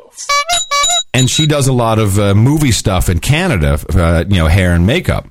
And so that's why I was amazed they showed up, because she's usually working on the weekends. And of course they're starting to listen to the show and they're hearing my crackpot stuff. She's like, I'm really annoyed because every single time I fly, they always put me through the body scanner. I said, Jennifer, look at you. You're hot. They're looking at you naked. And she's like, I saw her face go, I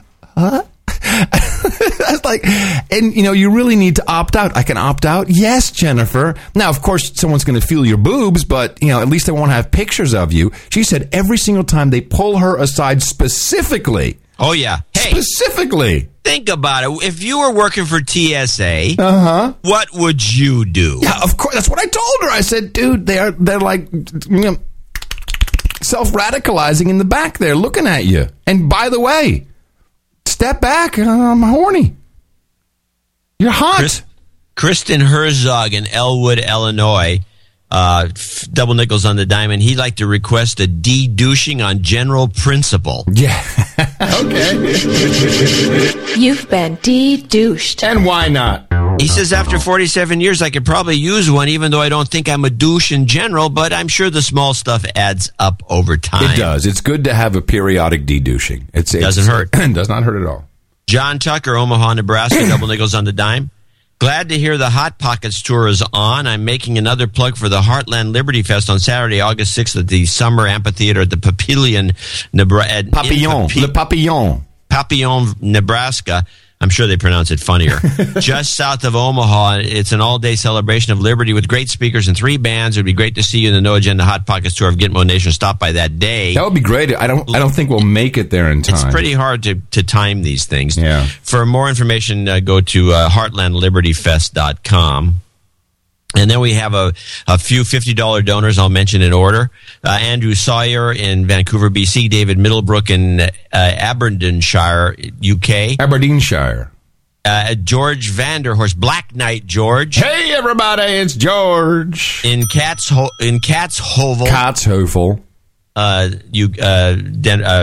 Holland. Tristan Lennon, Sir Tristan, as a matter of fact, to you. Wagga Wagga, my favorite place, and Tristan Wilson Kerrigan in Padbury, Western Australia, which is a popular name apparently in Australia. Tristan. I want to thank everybody and everybody else who donated for this week's or this show on Sunday, July 10th. And for those of you who are new to the program and wonder why we do this, there's a number of reasons for it. But the one thing I think that when we started off was such an eye-opener is that the so-called audience-supported public news service, certainly in the United States of Gitmo Nation, is our national treasure, NPR. And they're getting so blatant about how they're actually just a commercial organization. Here's another example. Skillshare.com is offering a course, and I shall read it to you right now. The course is for executives, for sales executives. It's called Reaching Your Target Audience Through NPR, under the Radio Marketing and Advertising heading. That's right. As a part of Launchpad's ongoing monthly Lunch and Learn program, Ryan Bordenov of WWNO, which is a public radio station, will teach you how to reach your target audience through NPR. Includes free lunch from Reginelli's Pizza. And we don't do the free lunch. No. There's no free lunch, but so this is it, people. Do not send your money to them. Send it to us, because so who is the product here? Who is being sold in our national public radio treasure? You are the target audience. Audience is the product. You got a problem. Yes, and with us, because they don't care about you anymore. No. They don't care about giving you information. Anyway, we also, by the way, I want to mention we do have another birthday call out we're going to give to one of our artists. Yeah, I've got it here. Hold on, we're going to do that. We'll do it properly. I do have a karma note from Chris. Hey, I'm the guy who was screwed by the state of California.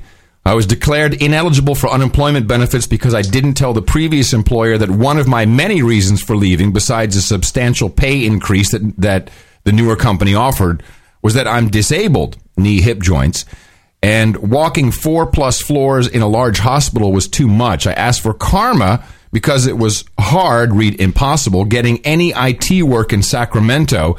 Even if they do want you, they take a long time to decide, and most of it is just temp/project work. Anywho, the karma seems to have worked. I got a call from Maryland to work at a military hospital in Bethesda. I have the IT certifications they need that few others possess. It's a real IT job, not temp or project. It starts Friday. It kills me to leave the family, but when opportunity knocks, you don't turn up your nose to it. So thanks again, No Agenda, for the karma. It works, and I'm very happy about that. So please consider supporting our show. Particularly the summer months are very important for a number of reasons. First of all, everything on the internet goes down. Just in general, everything is slow. People are on vacation, so we need help in the support picking up the slack. And in addition to that, we've got some extra expenses coming up with primarily the gas. For the that gas, your gas bill's gonna break us. Yeah, it's 8 miles to the gallon. Yeah, it's like we're already coast a lot. We're already My grandfather used to do that, coasting. He in his Rabbit. He was 90 years old. He said, "Hey, let me show you how it's done." And he pushes down the clutch and throws it into neutral on the hill. Yeah, that's dangerous. Yeah, and he's like, "No, coasting. This is how you save gas." When gas was like 50 cents. Hey, this is what the NASCAR drivers do when they're driving around the track. When they're running out of gas, they coast. They coast. They get in the slipstream and coast. Well, we're going to have to get in the slipstream of some trucks, some semis. Yeah, get right behind, like 1 inch behind the semi, and just hug it. Yeah, that's a great idea. So please consider supporting us, because it's a little extra expenses, but it's all good because we're going to be meeting up with a lot of you who are very excited about meeting as many producers as possible and seeing this wonderful land that is Gitmo Nation, because it still is a beautiful country with lots of beautiful people. Dvorak.org/NA. And obviously we have the alternates, channeldvorak.com/NA and noagendanation.com. That's where you can go and check all of that out. It's your birthday on No Agenda. Hello, Jay Dvorak. Congratulations with your birthday on behalf of Daddy-O. He requested it special. And by the way, your brother didn't give a crap. Joanne Thompson congratulates herself. Her birthday is tomorrow, celebrating on 7/11. And Joshua Judd sent out special congratulations to No Agenda art director and producer Jesse Anderson. And of course, we want to give him a happy birthday. And again, thank all of our artists for creating great album art for every single episode of the No Agenda podcast show. It's your birthday, yeah. Right? Right. Okay. Do you have bladage? Yeah, hold on. There it is. No. Yeah, I got it. Okay. Big one. Yeah. Well, we need a big one because we have 3 knights that we are crowning today. Please, Mr. Smith, Brian Ferguson, and Justin Seitz, step forward, extend your middle finger. Or your ring finger, whichever one is better. Due to your support of the No Agenda show in excess of $1,000, we hereby proudly name the Knights of the No Agenda Round Table. Sir Mr. Smith, Sir Brian Ferguson, and Sir Justin Seitz, please accept our rings and your title of Knight of the No Agenda Round Table. Have a seat. You know what's there. So apparently, according to Buzzkill Jr., when I mentioned the newsletter, don't have a real link to it. If somebody can give us like a newsletter link that we could just link to the URL that's actually the newsletter. Okay, good form. Anyway, do you have your Sunday segment prep, John? Oh yeah. Okay. John's gonna hum the Sunday Times. Why don't you just remind us why we're doing this again? Well, I've taken a subscription out to the New York Times, and so I can get into the brainwashing side of it, but at the same time deconstruct it, and, hopefully not be sucked in to it. But I think and I believe that the New York Times has a lot of messaging for whatever people, and they tell us a lot of things that's going to happen in advance. It's almost like it's a lot of stuff in code, it seems to me, and I try to spot a few of these. I can't spot too many, but I can spot a few. And then today's Sunday Times, I'll just read the basic headlines. The big headline in New York is Derek Jeter hit a 3,000. Woo. That's big news. That, by the way, you ask anybody what's going on in Libya, I don't know. But Derek Jeter, yeah, they know that. Yeah, they got the whole. So I'm looking this over, and they have a lot of stuff about the South Sudan. But the kicker, I think, I'm just going to skip all the, U.S. is deferring millions in aid for Pakistan as a top headline. But the one that got me, I think that's the message that's like, hey, pay attention to this. On the front pages, in the lower right-hand corner, in Malaysia, violence at pro-democracy rally. Yeah, and they've got colored shirts on. You notice that? Yeah. Yeah, this is interesting. This is the model that we've seen over and over again. You have a color, you have a democracy movement, and then you have a lot of Twitterers and tweeters and all the rest of it in between. And that's pretty much, as far as I can tell, there's some interesting news inside, which the Sunday Times tends to load up with. And I'll just a couple that I thought were interesting. You should also keep an eye out for Tajikistan. Oh yeah, that's where remember that was in the game, Call of Duty, right? And so Tajikistan is the top of the international Inside the Times. The government there is on edge. A couple of key words in here: extremely poor, mostly Muslim nation of about 7.6 million people. Blah blah blah, and a couple of mentions of somebody of Georgia spying for the Russians, and that closes the segment. Oh wow! John's gonna hum the Sunday Times. Now, but there is an adjunct, and I want to bring it up, which is one of the little Tom Friedman clips I have, and which I think relates to this front page of this New York Times, and probably for the next few months. Play the Friedman on Arab leaders. Oh, and by the way, before you play it, he's called out for being in Syria or in Lebanon, Damascus, and he stutters and stammers because he's like, he really just not part of his script to explain why he's all over the world with these things. But then he he gives us the message we need to hear. Look at them. The Syrians, every time they walk out the door, they know the army is going to shoot at them and kill them. What's going to happen in Syria? You were a Damascus correspondent for a while. Yeah, it's well, I think that I guess my general view is this: every single one of these Arab leaders is dead man walking. Yeah. Okay, when they go, I can't tell you. Wow. This just in. Is that like the quote of the day? Isn't that beautiful? Wow. Every Arab leader is dead man walking. And I was in Damascus. Holy moly.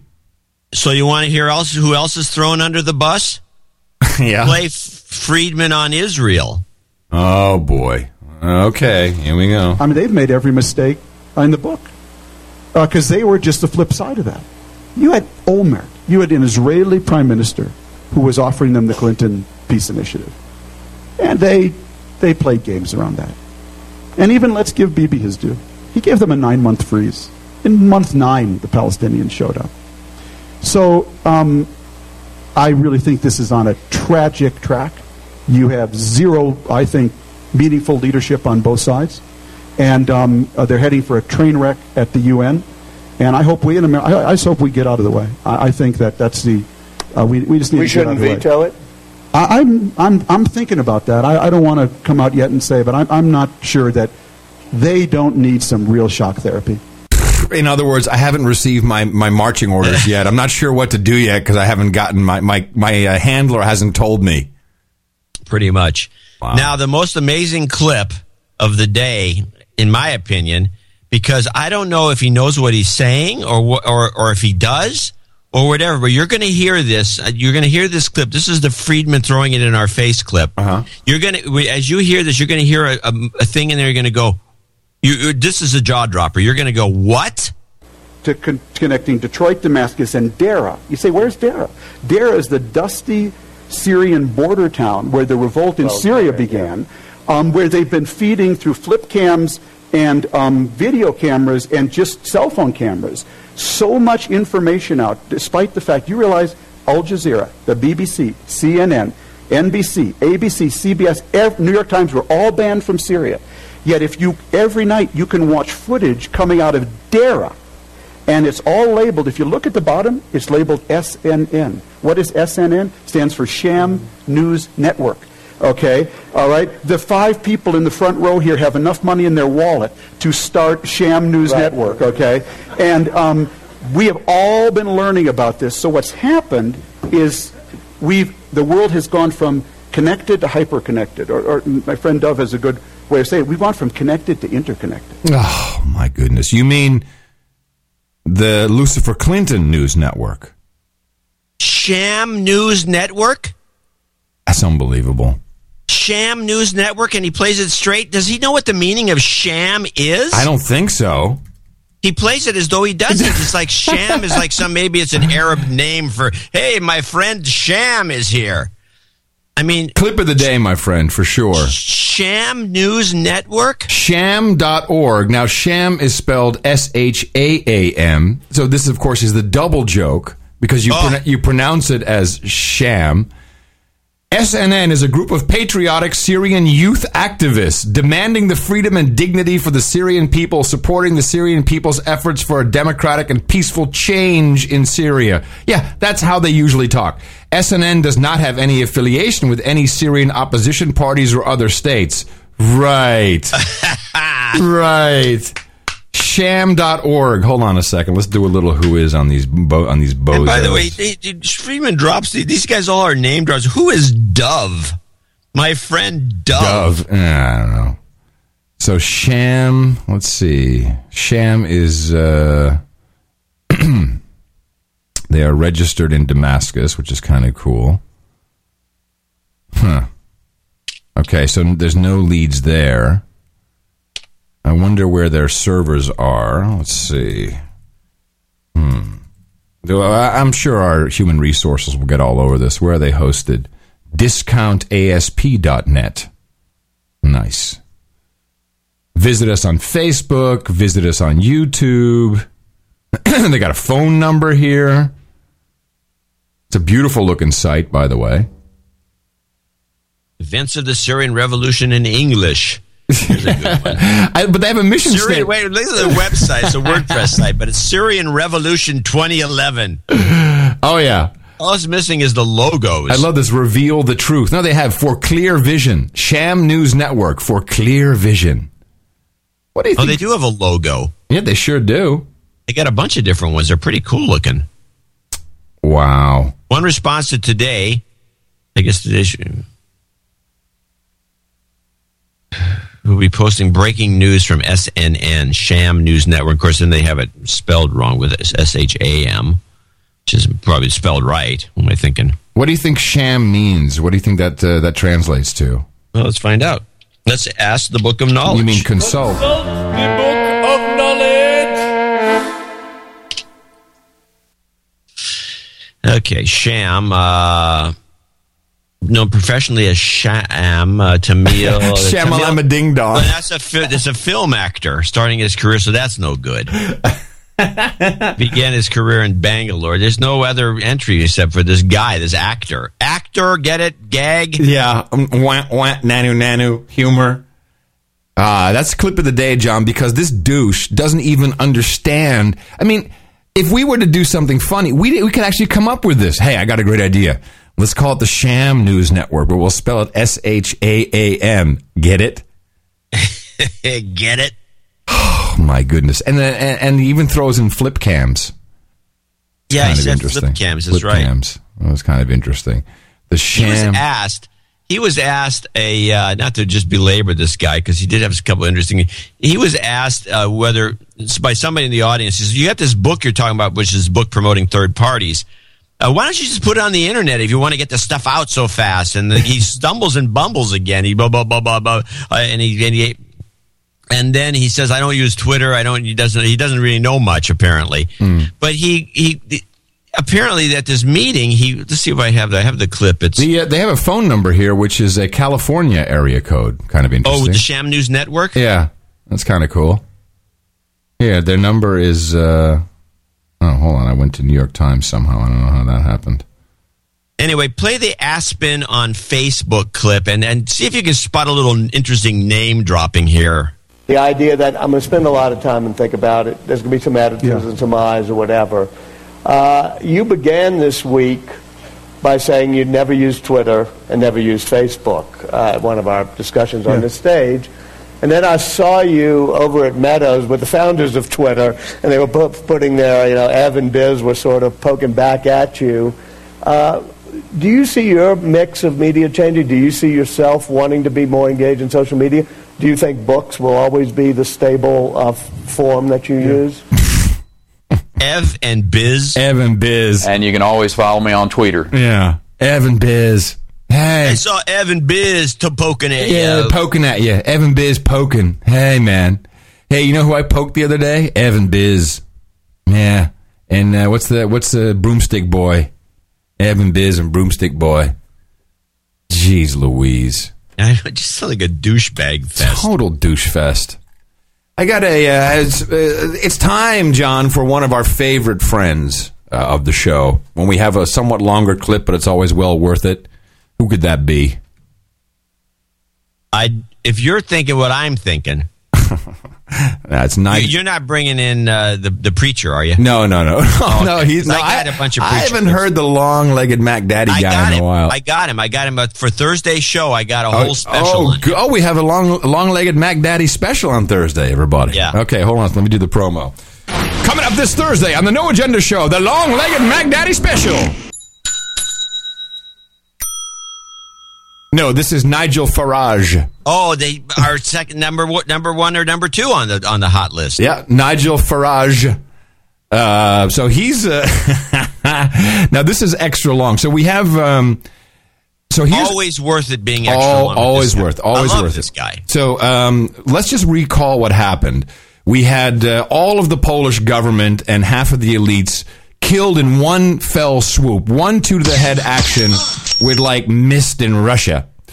And then they brought in the douchebags who now, of course, have the presidency of the European Union.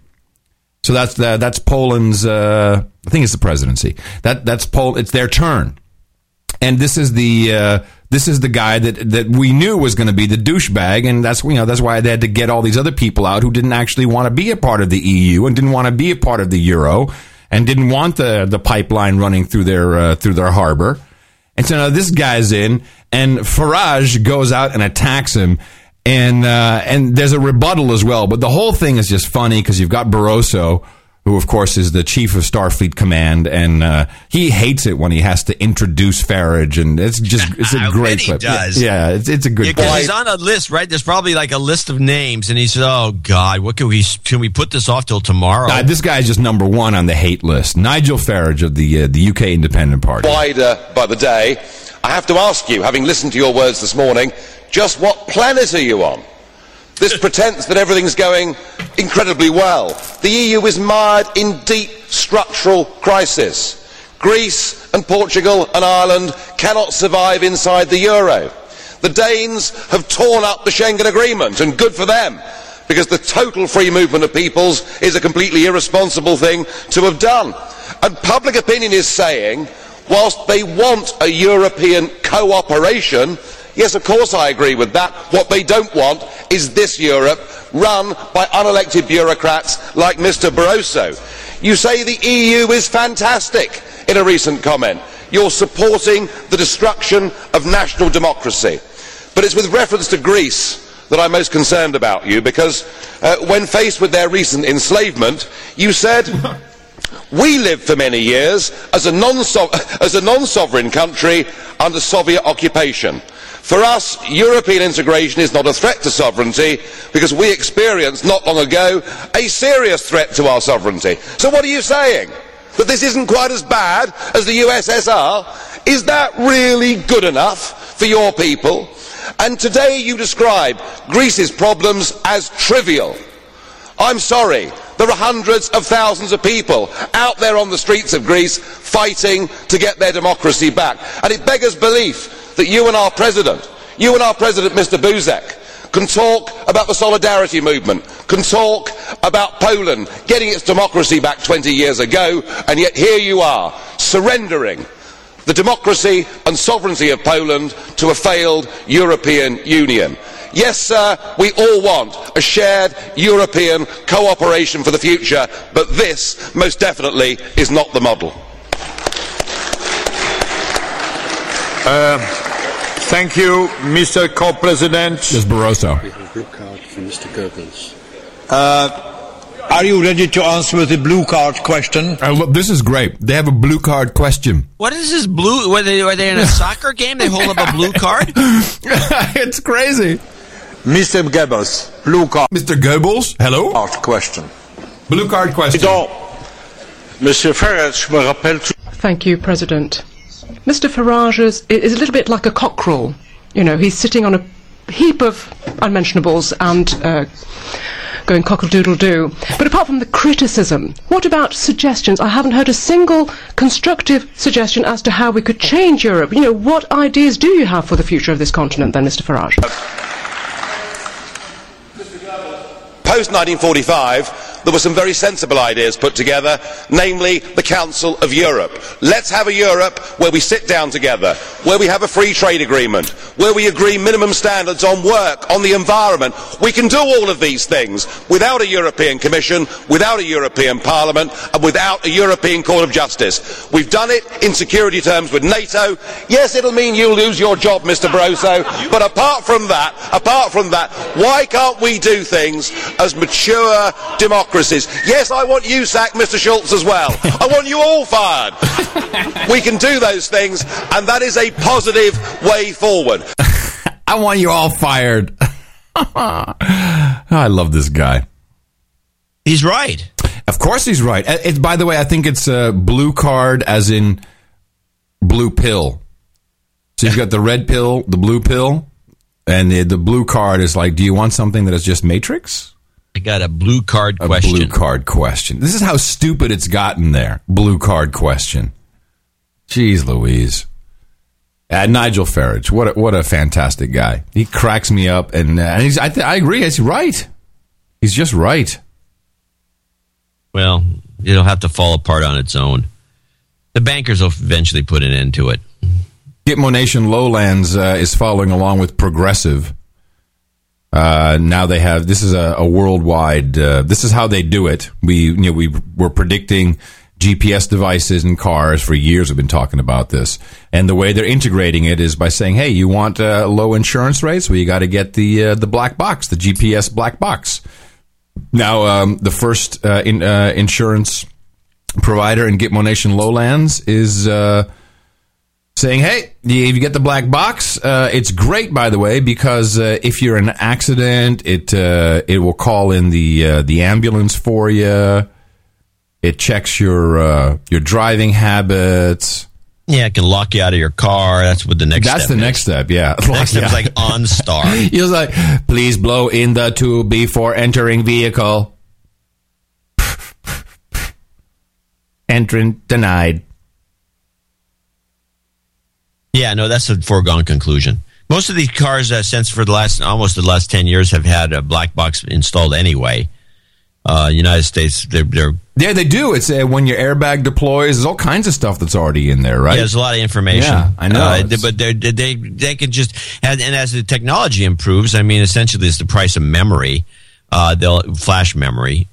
You can build these things up so they pretty much can document everything you do in the car. when to tell you when they turned the radio on, how loud you had the radio on. So when you're driving along, get into an accident, somebody can, some other insurance company can get your black box and through Discovery, and say, "Oh, this person has the radio on way too loud," and it was like it's radio. Seriously, hey, we detected smoke. You were smoking in the car. You didn't have both hands on the wheel. So at some point, you could document everything, including both hands on the wheel. It's Gitmo. It's Gitmo. It's totally Gitmo, and it seems to me not to be that difficult to do. Just take your medicine. Just take your medicine. I have a question for you, John, from the technology department. Because you are, of course, our resident wine judge and technology expert, techno expert. I'm a techno expert. So I was watching C-SPAN, despite the party and everything. I did have time, and there was a very, very long hearing with Department of Homeland Security. Did you see this douche nozzle Schaefer? And they're talking about components coming in from overseas. Of course, they mean China. Already preloaded with spyware and keyloggers and stuff like that. Did you see this? No, I didn't, but I know that's been going on. Well, so here's what's... and you'll just tell me when you've heard enough of the clip, but it's so entertaining you almost don't want to stop.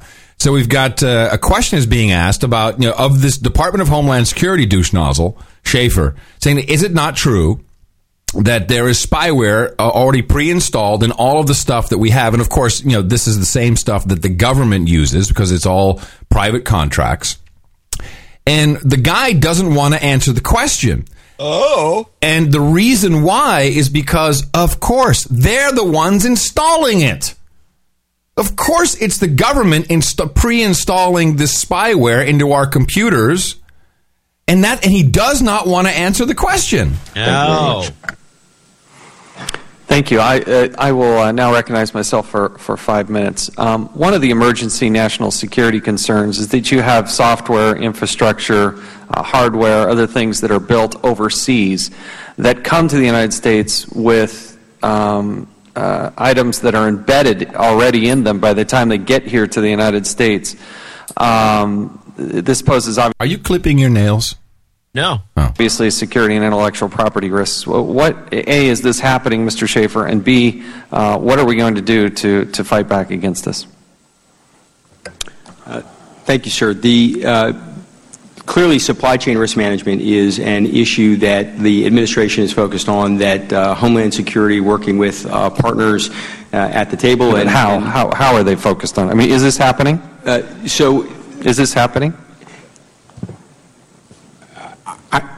Whether or not there are specific examples of insertions is something I'd rather talk about in another. I know you'd rather not. It's just a yes or no question. Is this happening or not?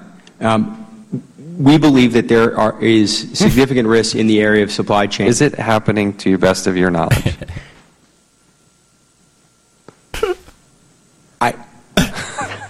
I'm sorry. I thought I threw you a softball to begin with. Is this happening or not? Thank you. I missed the very beginning of the question and the wording that you gave me, and I apologize. I don't want to get this wrong. What's there to get wrong? He's trying to. His IFB isn't working. There's no one telling him what to say. So he's not. I'm going to get so fired for this. I'm so screwed if I do this wrong. Are you aware of any components, software, hardware coming to the United States of America that are already embedded, that have security risks already embedded into those components? I am aware that there have been instances where that has happened. So what are you doing? What is Homeland Security doing about? What can we do about this? This is one of the most complicated and difficult challenges that we have. The range of issues. It just goes on from there, but the full clip will be in the show notes, 320.nashownotes.com. So it's clear that the guy, he can't say no, because if it comes out later, the truth, of course, which is that our own government is having this stuff installed so we can spy on the people and other departments on each other in the government. He doesn't want to, get thrown in jail for lying. So he can't say no, but he doesn't want to say yes either because, then the question will be, well, where's this coming from? Who's doing it? He's really frightened, this guy. And he's just a low-level douche nozzle. Wow. So this is a great piece of testimony. I forget which congressman. There's this for the last 10 years. There's been some pretty elaborate and interesting key loggers keyboard loggers that essentially record everything you do into a file in terms of keyboard activity, and then sends it off in an email surreptitiously. And most people don't know how much stuff's being sent from their computer at any given time anyway. All you have is a flashing light on your cable modem. Right. Things constantly sending data. You don't know what it's doing. And there was a company in New Zealand that specialized in a very interesting key log system, because most of the stuff, if you have 2 or 3 different good versions of some anti-spyware and antivirus software, you can spot the key loggers unless they're built in as a rootkit on your operating system. Generally speaking, you can get them off of there. But there are some hardware key loggers that you can't do anything about, and the best ones were made out of New Zealand some years ago, and they were exact copies of, they weren't copies, they took like a Dell keyboard that would go with one of their top machines that would be sold to the government, and in the keyboard they would actually put the key logging hardware, and it would do all the stuff in the keyboard as you were typing, and then the keyboard would have ever so often talk to the mailing system or to some piece of software that would then send the data to the home base. Right. So the issue is actually the keyboard itself. In fact, I have one of these Apple wireless keyboards. I should probably throw that out. We need to get wooden keyboards. I mean, it would be very easy to intercept an Apple wireless keyboard, which is possibly the reason that they're so popular. Of course. We need to have no agenda keyboards. And a secure keyboard, that's not a bad idea. Yeah, made of wood. A secure keyboard, but the thing is, you'd have to have it manufactured from somebody. You'd have to have it checked. You'd have to have some hardware guys go over it to make sure you don't have any spurious circuits. But I think it's the keyboards nowadays that where the spying takes place, right at the keyboard level. Right. Totally impossible to detect. Yeah. And oh wow. Well, we're all going to die. Yeah. Hey, there was an interesting bill. You know how I love to read thomas.lock.gov. July 6, 2011, Mr. Crawford introduced a bill, which is H.R. 2411, known as 2411. And would you like to know the subtitle of this bill? Here it comes. The Reduce America Debt Now Act of 2011. Here it is. It's voluntary withholding from payroll for reduction of the public debt. In general, an employee may elect for an employer to deduct and withhold upon the payment of wages by such employer amounts to be used to reduce the public debt. This is where we've gotten to now. So you can go to your employer and say, I'm rocking it so big time on my paycheck. I would like you to deduct some of my pay and give it to the government. In addition to my taxes, give it to the government to pay down the public debt. Am I crazy, or is this just like, who's going to do this? Nobody, but I think there's a secondary point here. I think the idea is to establish a precedent and a mechanism so you can do this. Oh, geez. Oh, my goodness. Sorry for taking the Lord's name in vain. Wow. Bing. Hello. Yes, you got it. Of course, we need the legal framework, and then we can make it mandatory. Well, not only mandatory, but it would always be voluntary. It would be like this. Well, Adam, I see that you haven't been supporting your congressman and police department with the volunteer donations, have you?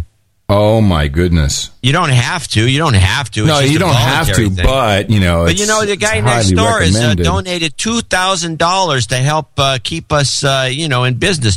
Hey, I'm sorry. Did that rock go through your window? Oh, check it out. Amendment to the 1986 tax code of the IRS, Internal Revenue. Amended by striking or at the end of paragraph, blah, blah, blah, and then inserting the following new paragraph. Any amount deducted and withheld pursuant to an election under Section 2 of the Reduce America Debt Now Act of 2011. There you have it. Wow. a form of the creation So wait a minute. So you of can an extortion scheme to basically extort the public legally. Oh, I think I'm going to throw up. Wow. I thought I knew it was bad. I didn't know it was that bad. Well, I mean, what else would it be? Yeah, I know, you're so right. You know, I was in Ralph's Thursday night, because I wanted to get balloons for Mickey. And of course, I slept during the day because I get I thought you'd get the balloons on Hollywood Boulevard. Oh, I'm sorry. I'm thinking of something else. Never mind. So I go to Ralph's, which is kind of like a mid-range kind of supermarket, and it's in the evening. And you know, I go to the counter because you have to have them inflated with helium. You know, I pick out my balloons, and I'm like, there's no one there, and I'm waiting. I'm like, you know, so finally I spot a guy who looks all flustered. He's the manager. I say, hey, man, you got anyone for the balloons? Yeah, I guess I'm right. And then Freddie comes over. Freddie's probably about 55. He's Mexican, American, you know, American citizen, I presume. And it's taken a while because, you know, I got a whole bunch of balloons and he's blowing them up. And I'm like, hey, Freddie, man, your manager seems like kind of freaked out. And Freddie says, yeah, you know, it's like we got no people here. And because there were only 2 checkout lines and it was like long lines. And the Ralph's has like 15 checkout lines. He says, you know, we got no people. So what are you talking about? Yeah, no, we're trying to compete now with Walmart and Target who are selling food. And you know, right now we're in negotiation. My union is about to agree to a $2 per hour pay cut, and he has to pay for 50% of his health benefits. And this guy can't make more than $10 an hour. And I'm like, wow. I said, and isn't Obamacare supposed to take care of that? And he looks at me. Freddie looks at me and goes like, they better not reelect that cocksucker. I'm like, okay, Freddie. But can you believe that? You know, the Walmart up in Port Angeles, in the Port Angeles area, it's in the town of Sequim, have decided to start selling food, and they literally put our favorite grocery out store of business. Out of business. Out of business. And it's crap. Down the Marketplace, SARS Marketplace grocery store, which is a great place, had some of the best deals on everything and a lot of ethnic food that you can't get anyplace up in the peninsula. And just they shut down because of Walmart. Shut them down. Yeah. And Walmart, and Freddie was saying, he said, Walmart, that's crap. He said, it's sawdust packaged. It's crap. So we have a Target down the street from me here in the northern Silicon Valley area, and they have a big food section. I don't see anybody shopping in there, and all the stuff is just prepackaged. You know, there's not a lot of. I mean, they got a fruit and vegetable section, but the whole thing is just crap. It's sterile crap. Yeah, it's crap. A crap section. It's not food. It's crap. You know, they have. You know, remember to visit poopburger.com. I have 2 clips, and then that's kind of what I have. I think you might have a clip left. I have another piece from C-SPAN, which, and I want to listen to the whole thing, 2.5 minutes. This is Representative DeFazio, and he has introduced a bill calling for an audit of the Pentagon, which is, of course, is a good idea. But in this rant, which I think is called His Turn at Bat, he gives us information that I did not know and is such an outrage. If the American public actually, you know, if Anderson Pooper were to get on the box and start hammering this like he hammers the Casey Anthony trial, people might actually get an audit done and we'd be all freaked out when we find out the truth. This is the biggest expenditure. This is what our taxes go towards. This is what no one wants to reduce because, as the president said, we can't just lop off 25%. We can't just lop that off. We can't do that. We got to make sure our soldiers are safe. The gentleman's recognized for 5 minutes. Colleagues, 1990, Congress passed a law that required that all federal agencies, including the Department of Defense, must have auditable financial statements every year. Since that time, the Department of Defense has spent $10 trillion, $10,000 billion, and yet no audit has been conducted. In fact, there are numerous problems with accounting at DoD, and their financial management has been rated as high risk by the Government Accountability Office. Unfortunately, the Pentagon being incapable of being audited, sought an exemption from audits. So in 2005, Congress passed a ban on completing an audit. It was contained in Section 376 of the 2006 National Defense Authorization Act. But in 2009, Congress got tough, and they said, well, look, we've exempted you from audits, but let's have a goal, not a mandate, a goal of you doing an audit by 2017. Yet last September, in a hearing, Pentagon officials stated that meeting a deadline of 2017 for having their first ever audit of their books, and they will spend $4 trillion between now and 2017 without an audit, they said they would need more money to be auditable. That's chutzpah. That's incredible. So what we're attempting to do here tonight is to say that we're going to suspend the exemption. The DOD, it's time for them to get their books in order. There's nothing more important for our men and women in uniform than to know that every dollar, every precious tax dollar is being spent properly to give them the tools they need to defend our nation. And the taxpayers of this country, concerned about our massive deficit and the concerns that are being expressed here in these deficit and debt talks downtown, the taxpayers need to know that we're not wasting money in the single largest annual account of the federal budget, which is not audited, the expenditures of the Pentagon. In fiscal year 2010, half of DOD's contract awards were not competed. That's half. 140 billion of them, there was no competition at all, and in 48 billion there was one competitor. So we have a lot of work to do here. In 2000, the Pentagon Inspector General found that $7.6 trillion in accounting errors, of entries, $2.3 trillion, quote, were not supported by adequate audit trails or sufficient evidence to determine their validity. I mean, we don't know where that $2.3 trillion went. There you go. Adios, mofo. Wow.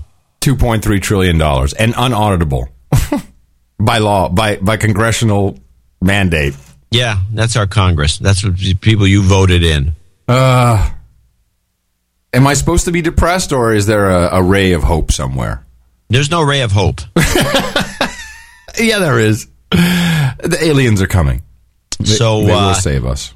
I don't have anything to top that. I do have a kind of an amusing, since people are always saying, well, we're calling out different people as sleazeballs and douchebags, and we tend to point the finger at the Obama administration. But the right wing, the right wingers, the conservatives have got their own share of these people. And I was just irked to no end because this woman, Ann Coulter. Yeah, that's debatable if she's a woman.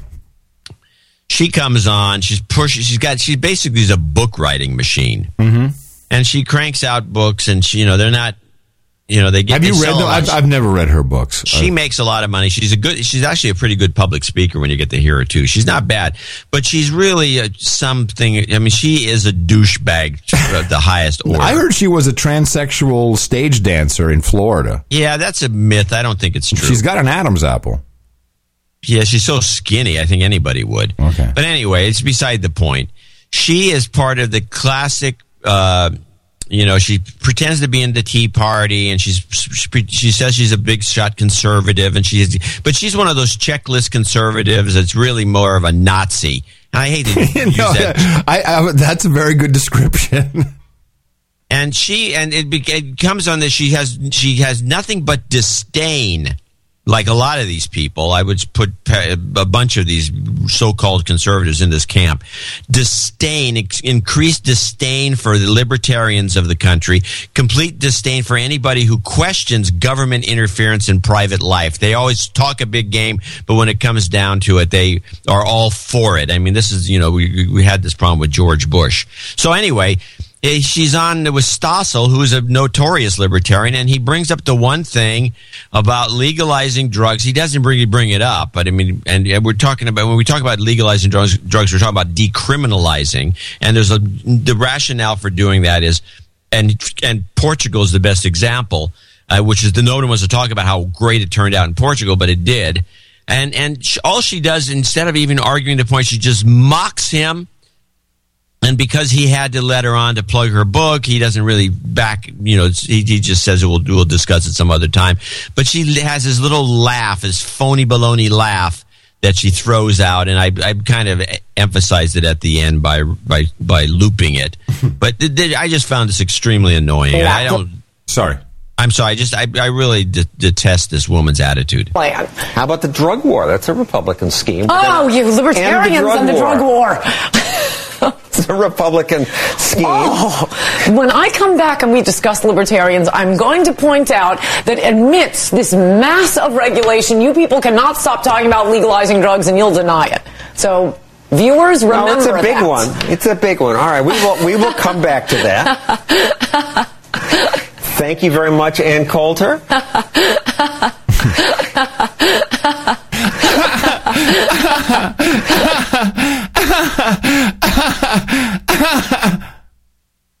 And by the way, he just talked about the drug war. He didn't say anything about legalizing drugs. He just thought it was a phony baloney operation started by the Republicans. And then she jumps all over him. I mean, really, people have to rethink their attitude toward her. Well, I know your attitude's always been bad, but I mean, she shows up with the right arguments generally, but she is one of these people. She's an idiot and an annoying bitch. I said it. They're all annoying. Everyone on television is annoying, and in fact, I get it's a real downer. But we sit, John and I do this all week. We sit there and watch all this crap, so you don't have to. And I love it when people send us messages that say, "I don't need to watch any of that crap because you guys are doing it for me, and you'll filter it and give me at least." Probably a truer representation of what's being said and what the messaging is versus, it's tiring. It's tiring when you have to sit through this. Oh, you think I don't get mind controlled by Blood and Treasure? That's why. Yeah, no, actually, that's a big fear that I always have now that I'm a subscriber to the New York Times. Yeah, you're lost, my friend. You have to really be on your best game. Yeah. Because you can, I've done it before. I remember incidents during the show. For the last couple of years, every once in a while, I'll come up with something, and I see it from a certain perspective, and then it turns out, and then you catch me, and say, "Wait a minute, you're actually seeing it from the right," and then you have the right perspective, and I do it with you once in a while, and it's galling. Yeah, it's because it's like, that son of a bitch, I was tricked, and that's one of the reasons, by the way, we can't do the show solo. Oh, no. You can't. You lose. You will lose out and become a mumbling mass of goo. Yeah, and so, but the point is, it's so easy to get sucked in, and this Blood and Treasure thing, which I'm glad that you found the source, or listeners did, is like a good example of, we knew it was something weird about it, but we couldn't put our fingers on what. We just knew it was weird, but we couldn't document anything, and boom. Yeah. And so it's very easy. It's actually very difficult to fight it. It's tiring, and yet you have to really be in the right mind frame to do this. I mean, I have to have the sound off if I'm too tired and I just can't watch anything.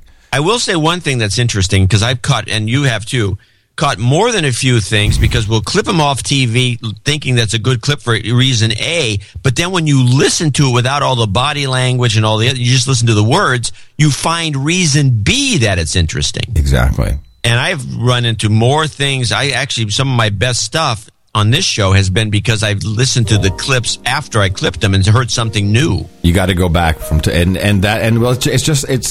it's how we hear different things in the bad acting segments, and when the visuals are not there, all of a sudden it becomes very clear.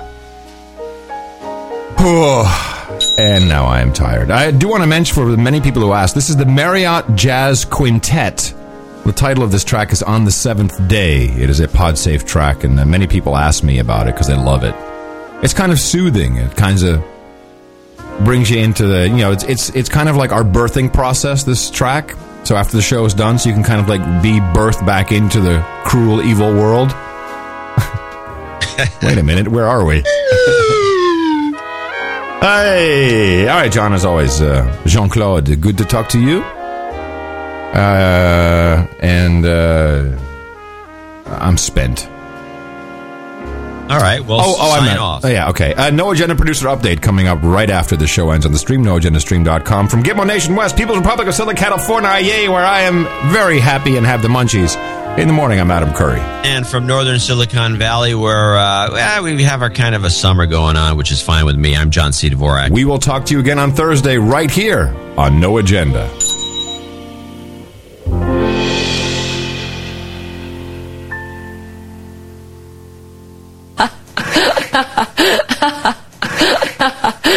Adios, mofo. Dvorak.org/NA